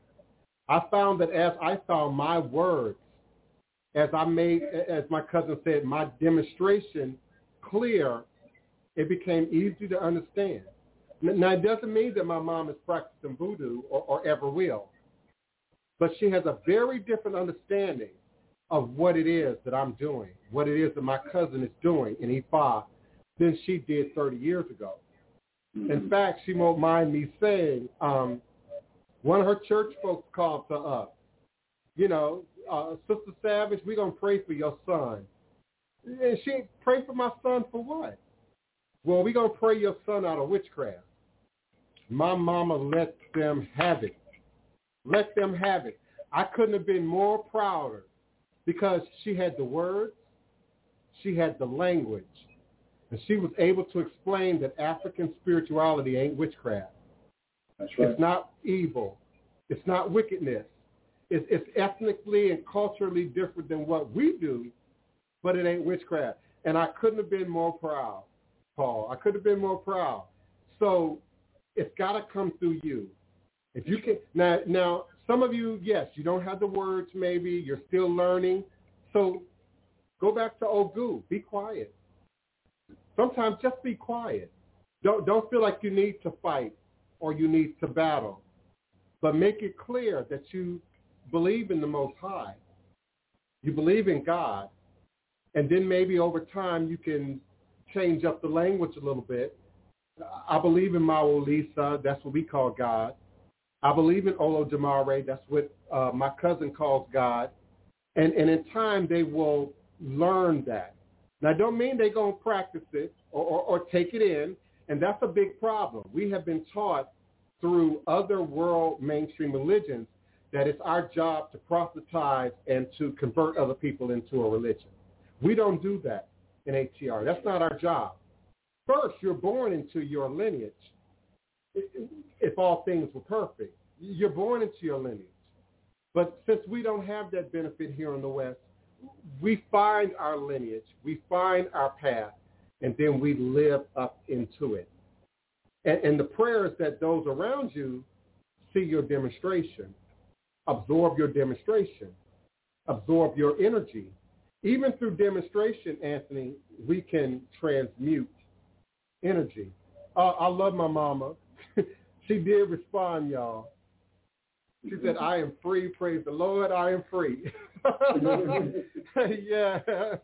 And been free over 25 years now. And I'm so grateful. I'm so grateful. There was a time that I never thought it was going to be possible. There was a time I thought I was never going to hear from my mother and my father again. Paul, no, I'm just out here by myself. Don't nobody love me. I ain't got no power. I was a total victim. Not anymore. Not anymore. And I understand now how much of an illusion that was, even when I was going through it. It was really an illusion. But as long as they can keep that curtain over your eyes, then they can keep the curtain over their own eyes. As long as they can keep you not seeing, then they don't really have to see. And sometimes, Paul, and those who are listening, that's the hardest part for those who are observing us. Because they start questioning themselves. Well, what does Oloye Ifawole's walk say about my walk? What does Divine Prince's look and walk say about my look and my walk? I've had to deal with that in many facets of my multiple personalities. Once upon a time, I wore, all black and had dreadlocks down to my ass. And so it was assumed that I was a Rasta. Hey, Rasta. It was always assumed that I was a Rasta. Then I started crocheting crowns and eventually cut my hair and would wear kufis. And it's assumed that you're a Muslim. Assalamu alaikum. Always automatically assumed. Nobody ever assumes voodoo. Mm-hmm. It might be slightly different in Ifa or Risha if you got your beads on. Right. And so people assume because you got beads on that you're initiated, or they assume because you got beads on that you are in the tradition. And so how it looks is so powerful and important in how we navigate this. Because we live in a world that's guided by what we can see, what it looked like. So it ain't necessarily the clothes. I learned that. I cut the hair. I changed the clothes. People treated me exactly the same way. Exactly the same way. There was a time I threw out everything African. Can you believe it? I was in Atlanta. I was so upset. I was in my feelings. I sold and got rid of everything African that I had, including clothes. People didn't treat me any different. They didn't accept me into their little fraternity, sorority, elitist Atlanta communities. I was still the same guy to them. And I had to realize that it ain't what you wear. It ain't how many Lakers you have on. It ain't whether you have dreads or not. Jill Scott said it ain't whether you got natural hair or not. What's your demonstration? What is your demonstration? How are you living? How are you healing? How are you dealing with challenges? Because we like the joy part. We like the happiness part. We like the prosperity part. But people need to see sometimes how you deal with pain and trauma. It's not what you cause, it's what you answer to. That's right. Paul saw me deal with pain and trauma. Head on. Directly. In your face. Because for me, it was too painful. I was tired of running. So like a warrior, okay, let's box darkness. Let's box shadow work. Let's box demon. Because I couldn't take anymore. So you got to get to a place where you're really willing to confront what's not working, what don't feel good, what don't look right to you, what's not, in place for you. And it's very painful for me when I talk to so many women, oh my goodness, so many women who are living their life vicariously through the man. Yeah. And you ain't got no sense of self, no sense of value, no sense of worth beyond what that man brings to the table. And if your man is God, then God bless you. But 98.9% of the time, that's not what I'm dealing with by the time you end up on my phone, by the time they end up in my Skype. And so you all are accepting abuse. You all accepting being torn down, being demonized, being treated less than a goddess, being treated less than a queen. And the same thing for the men. We talked about that on the mental health show. Same thing for the men. We have accepted Eurocentric toxic behavior. Because I know y'all don't like the words toxic masculinity. So I like to say Eurocentric toxic masculinity. Because what masculinity meant in an indigenous world is not what we're dealing with now in the modern world. In the indigenous world, the man allowed and made space for and knew that the goddess had skills and abilities that were to our benefit, and we didn't mix that up. We didn't get involved in that. And then we did our part, and then we created villages. That's changed now in the modern context of things. Just in how we live, especially in these crowded cities, massive apartment buildings, massive man-made, suburban structures, massive man-made communities that some of us can't even afford to be in. But then those of you who are in them, subconsciously, without even your awareness maybe, you're being cut off from nature, cut off from your neighbors, cut off from the people next door. How many of y'all know your neighbors? I know everybody on this street, both sides of the block. And we got 7 Airbnbs on this street, but I know who own them. And when I see people coming and going, I know the difference between a tourist and a local. And here in New Orleans, you cannot be a local and not speak. Mm-hmm. My cousin talked about that before. Someone from Chicago also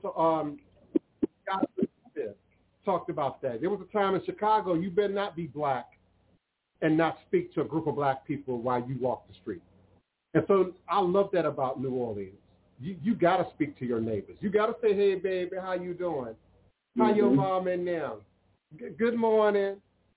How you feel? You got to do that here, or you will be looked at funny. What's wrong with her? What's wrong with him? And these people will knock on your door. Baby, are you okay? What's going on? They'll knock on your door. There is not that fear of each other that I felt in New York City, that I felt in Chicago.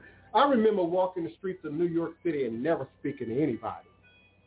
Looking people in the face and never saying a word. Looking before and in the back and no communication. And that's by design, y'all. That's by design. Because if we're not communicating, then you're not getting access to information that's to your benefit. You don't know where the resources are. I got a friend who brings pounds of food to my house every week. Potatoes and fresh vegetables, whole crates of mushrooms, whole crates of green peppers. That never happened in the city. Unless you was going to a food pantry. Mm-hmm. That's the normal way of things down here, and I love it. Guys, the initiative, I wish you was on camera because she was here last weekend. She came to my house. She got a little bit of a tour. Mm-hmm. She's seen the community, and I love when people from the internet come here and see how real this really is. That this just ain't no fake backdrop. that what's going on the other side of that wall is really happening. So I'm grateful. Let me put her comment up on the screen. She said her boys even loved it. It's very family-oriented, very family. Because they don't want to just know you. They want to know who your mom and them is. They want to know who your kids are. They want to know who your cousins are. Because if you're from here, that's the dynamic of the community. They know everybody. So if they don't know you, they know your mama, they know your grandmama, they know somebody you related to. Mm-hmm. You know, so yes, Goddess Initiative, I'm grateful that you enjoyed your experience here in the beautiful city of New Orleans. I really appreciate that.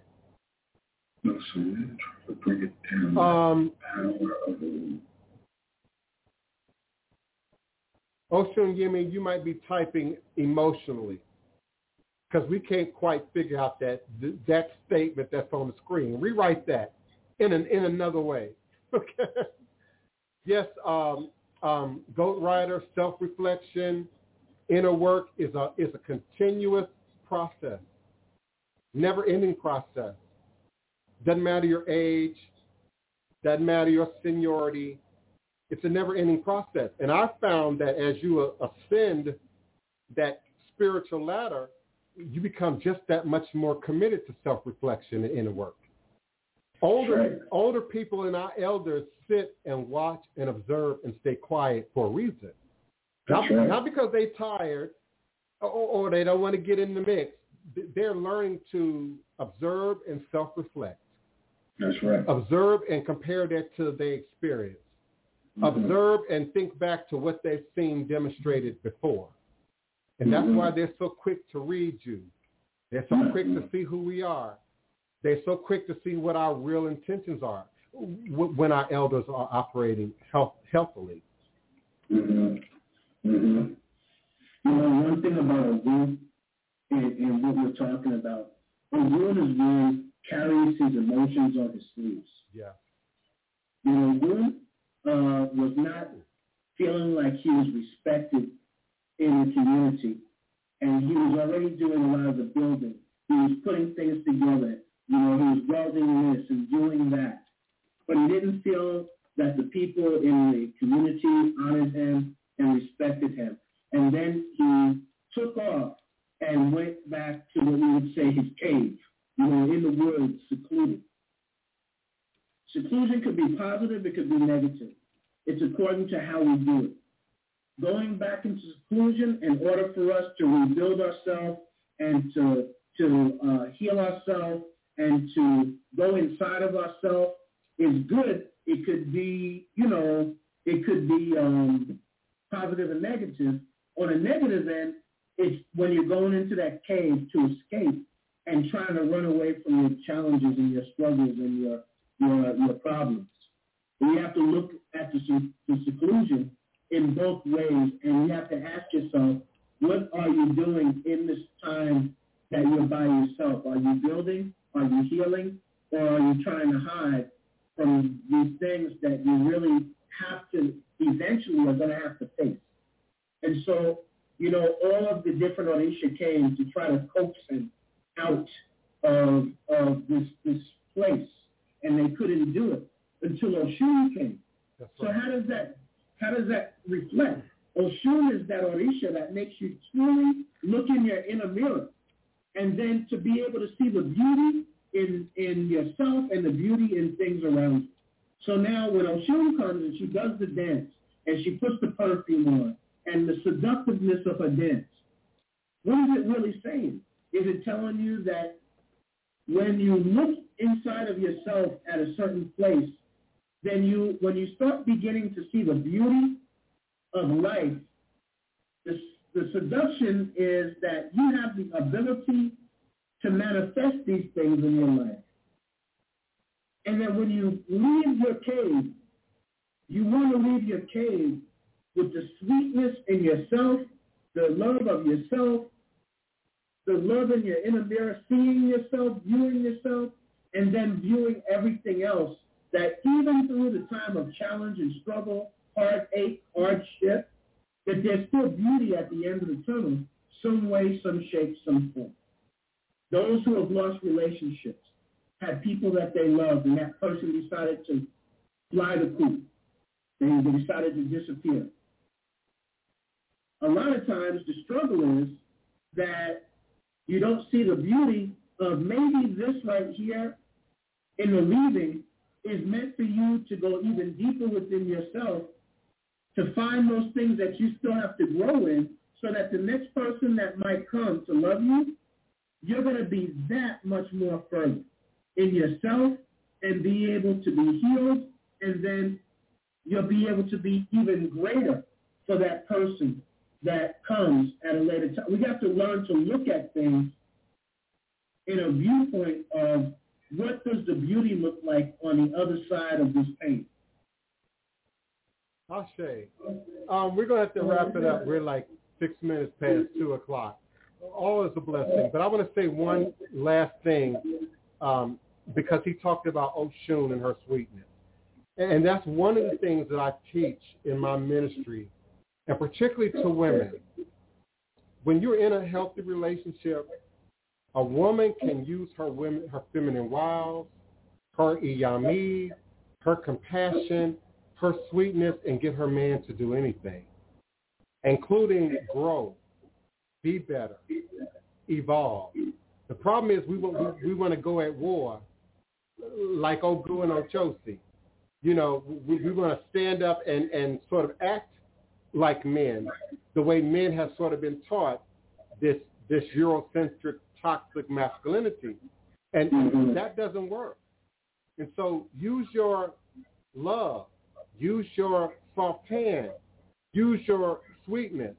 I can't tell you how I've been healed in the last 25 years, not only by my mother's ability to forgive herself and realize sort of the challenges that she placed on her children, but then her ability to love now, to give her sweetness, to give her heart in a way that we can feel.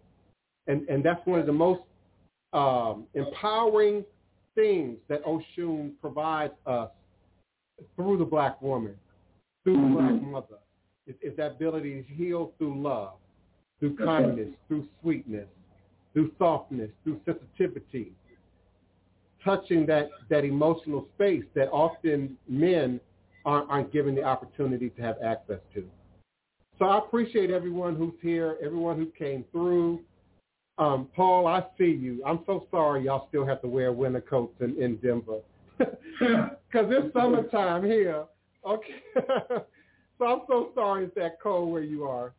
No, I'm in Dallas. Oh, you're in Dallas. It's cold in Dallas? Yes. Oh, my goodness. It's nice up here in Oklahoma City. Yes, indeed. Well, thank you. We appreciate you coming through. Otun Ifa Tomiwa. We appreciate you as well, beloved, for coming through. We invite you all to come back again. Yes, please do come back again Monday if you can and share another powerful edition of Revolutionary Hoodoo, New Orleans Voodoo Secrets and Recipes with us. All is truly and indeed a blessing. Ashe.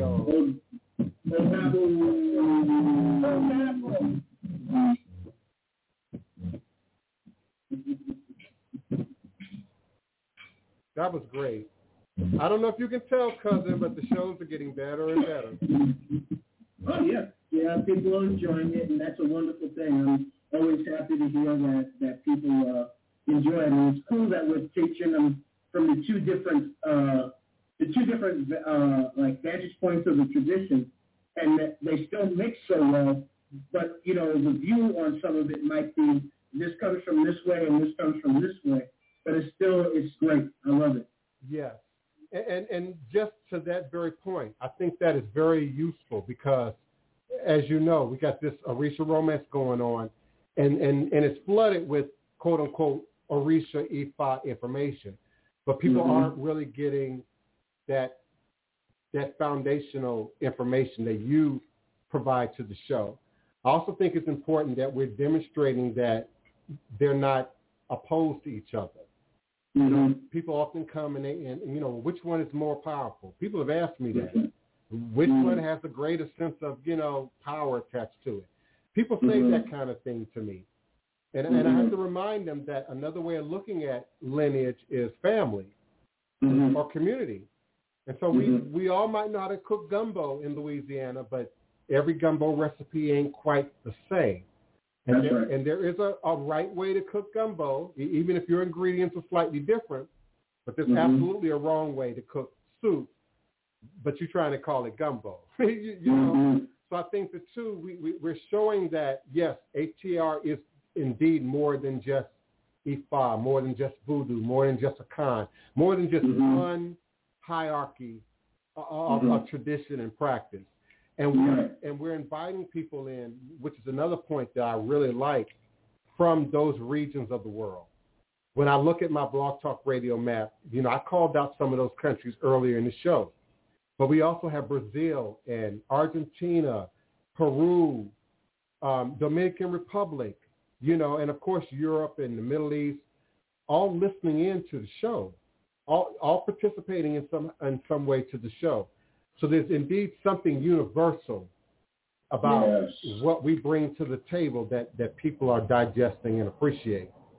What I'm grateful about with that, too, is because in many of those areas, you know how deep the tradition is in like Brazil and those areas. So that tells me also that people in the tradition are hearing us and they're not in conflict with the lessons that we're given, even though we're not given the verses and stuff. We're kind of keeping it simplistic, but trying to give a practical way of embodying these energies. Yeah, I never get any crazy emails from Africa, from Brazil, from Cuba. Never. If I get a crazy email, it's American or European. Trying to sort of find a way to mix this up, adapt this to their own pagan practice, or adapt this to their own witchcraft. And those are the people who find conflict, what I say. I haven't gotten any negative comments about what you've said at all, but I've gotten them. Yeah, I've gotten them over the years, and they're primarily from people outside the system who are trying to find a way to utilize this to their best interest, without humbling themselves to the system. So I appreciate you. That makes me feel good. Yeah. That makes me feel great. So I appreciate you, beloved. Have a wonderful weekend. Yes, I'm going to be doing readings. Out here we have the spirit fairs. So I'll be out there with a bunch of people doing that. They do the tarot cards and sell all the items. And of course I'm throwing a play. So I'm trying to introduce it in a very different manner to more diverse people. So just be praying for me because I'll be up there the next 2 days doing that work. Okay, I absolutely am with you. Absolutely. Tomorrow I'm actually doing a blessing of the street. Oh, awesome. And traditionally this is done before carnival season, before Mardi Gras.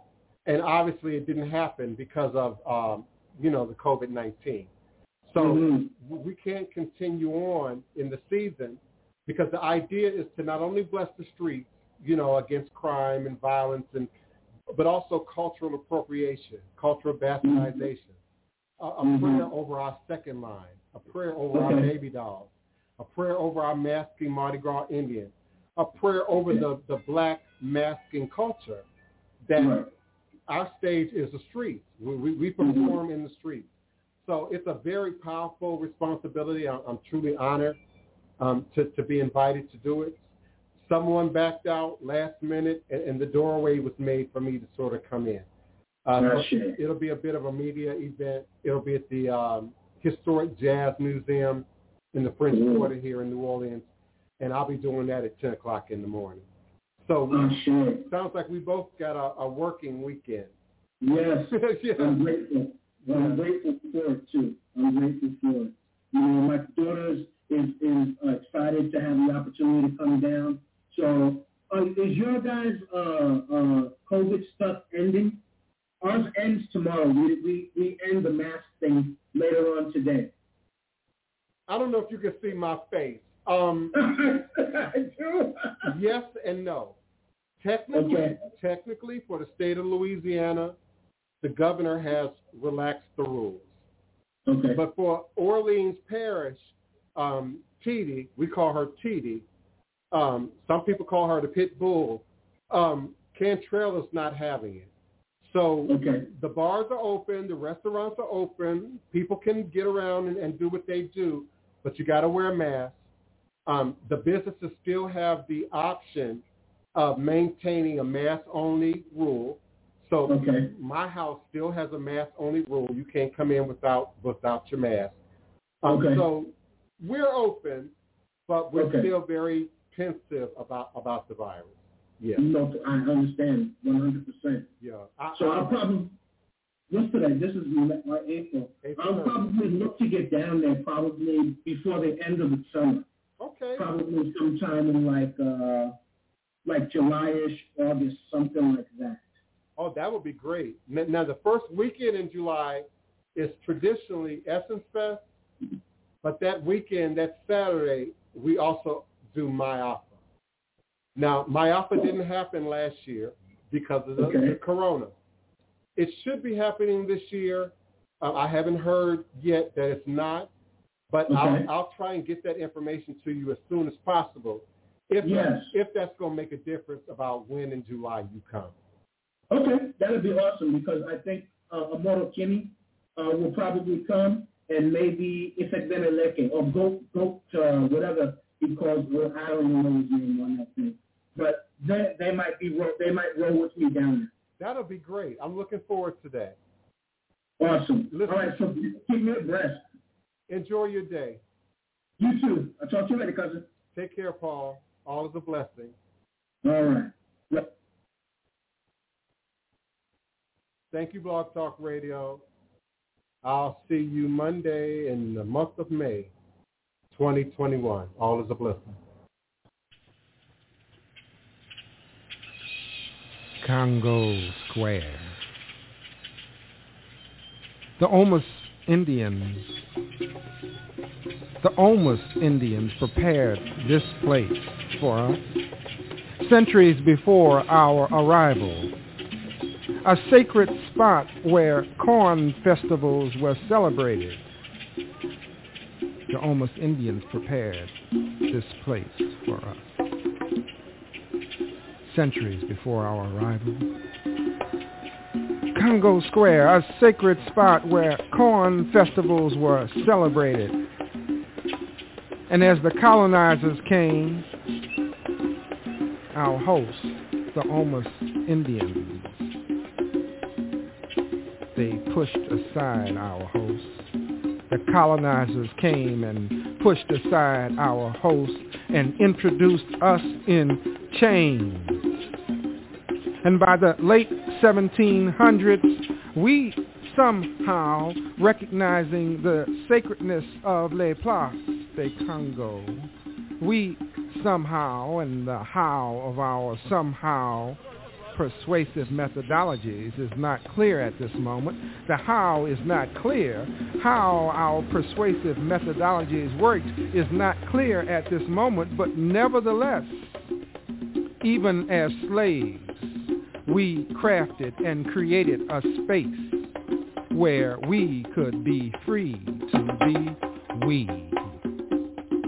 And thusly we countered the sacrilegiousness of the French, giving great homage to our ancestors as well as giving praise and thanks to our red-blooded brothers and sisters.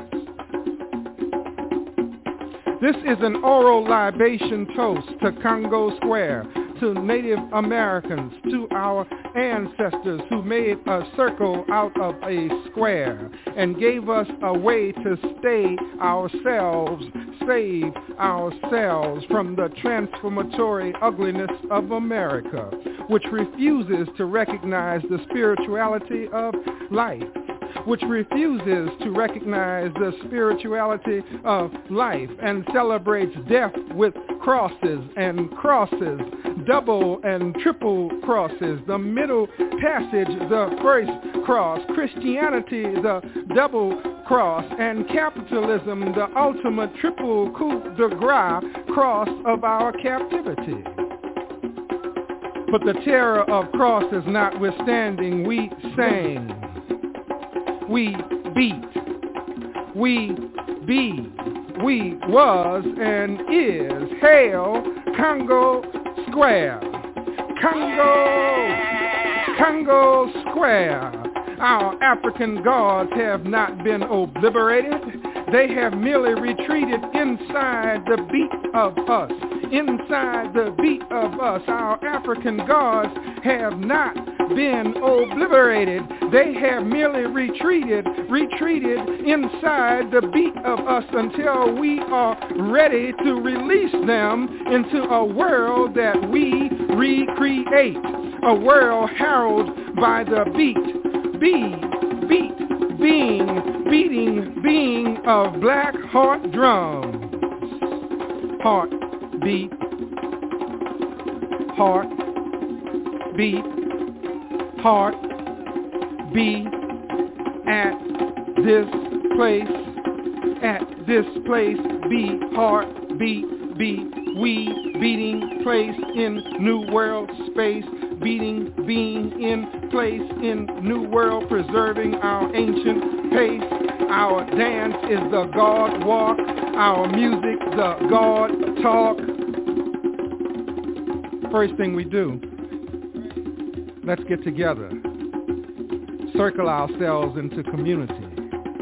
No beginning, no end, connected together and singing, ringing, singing in a ring. Second, let's be original, aboriginal. Be what we were before we became what we are. Be bamboola dance, be banza music, and sing song words which have no English translation. Third, let us remember. Let us remember never to forget. Even when we can't remember the specifics, we must retain the essentials. Let us remember never to forget. Even when we can't remember the specifics, we must retain the essentials. The bounce, the blood flow, the feel, the spirit grow, energy must retain and pass on the essential us-ness that others want to dissipate, whip out of us. Whoa! But no matter how much of us they prohibit, no matter how much of us they prohibit, deep inside us is us. Deep inside us is us. Remains us inside and needs only the beat to set us free. The beat to free us. It is morning, a Sunday, a field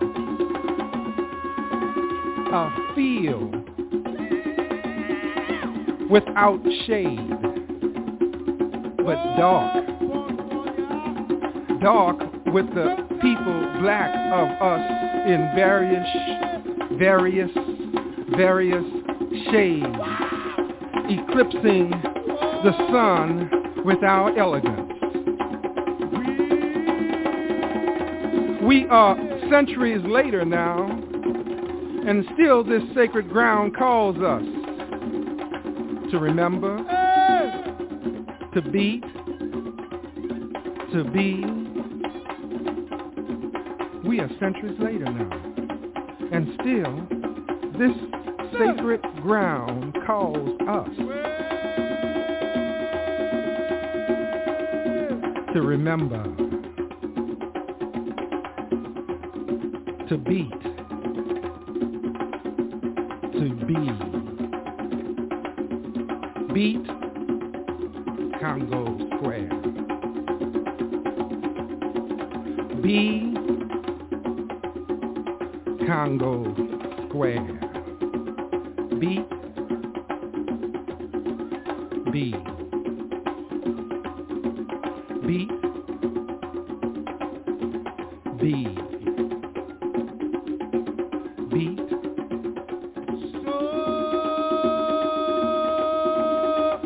Congo Square. Be Congo Square. Be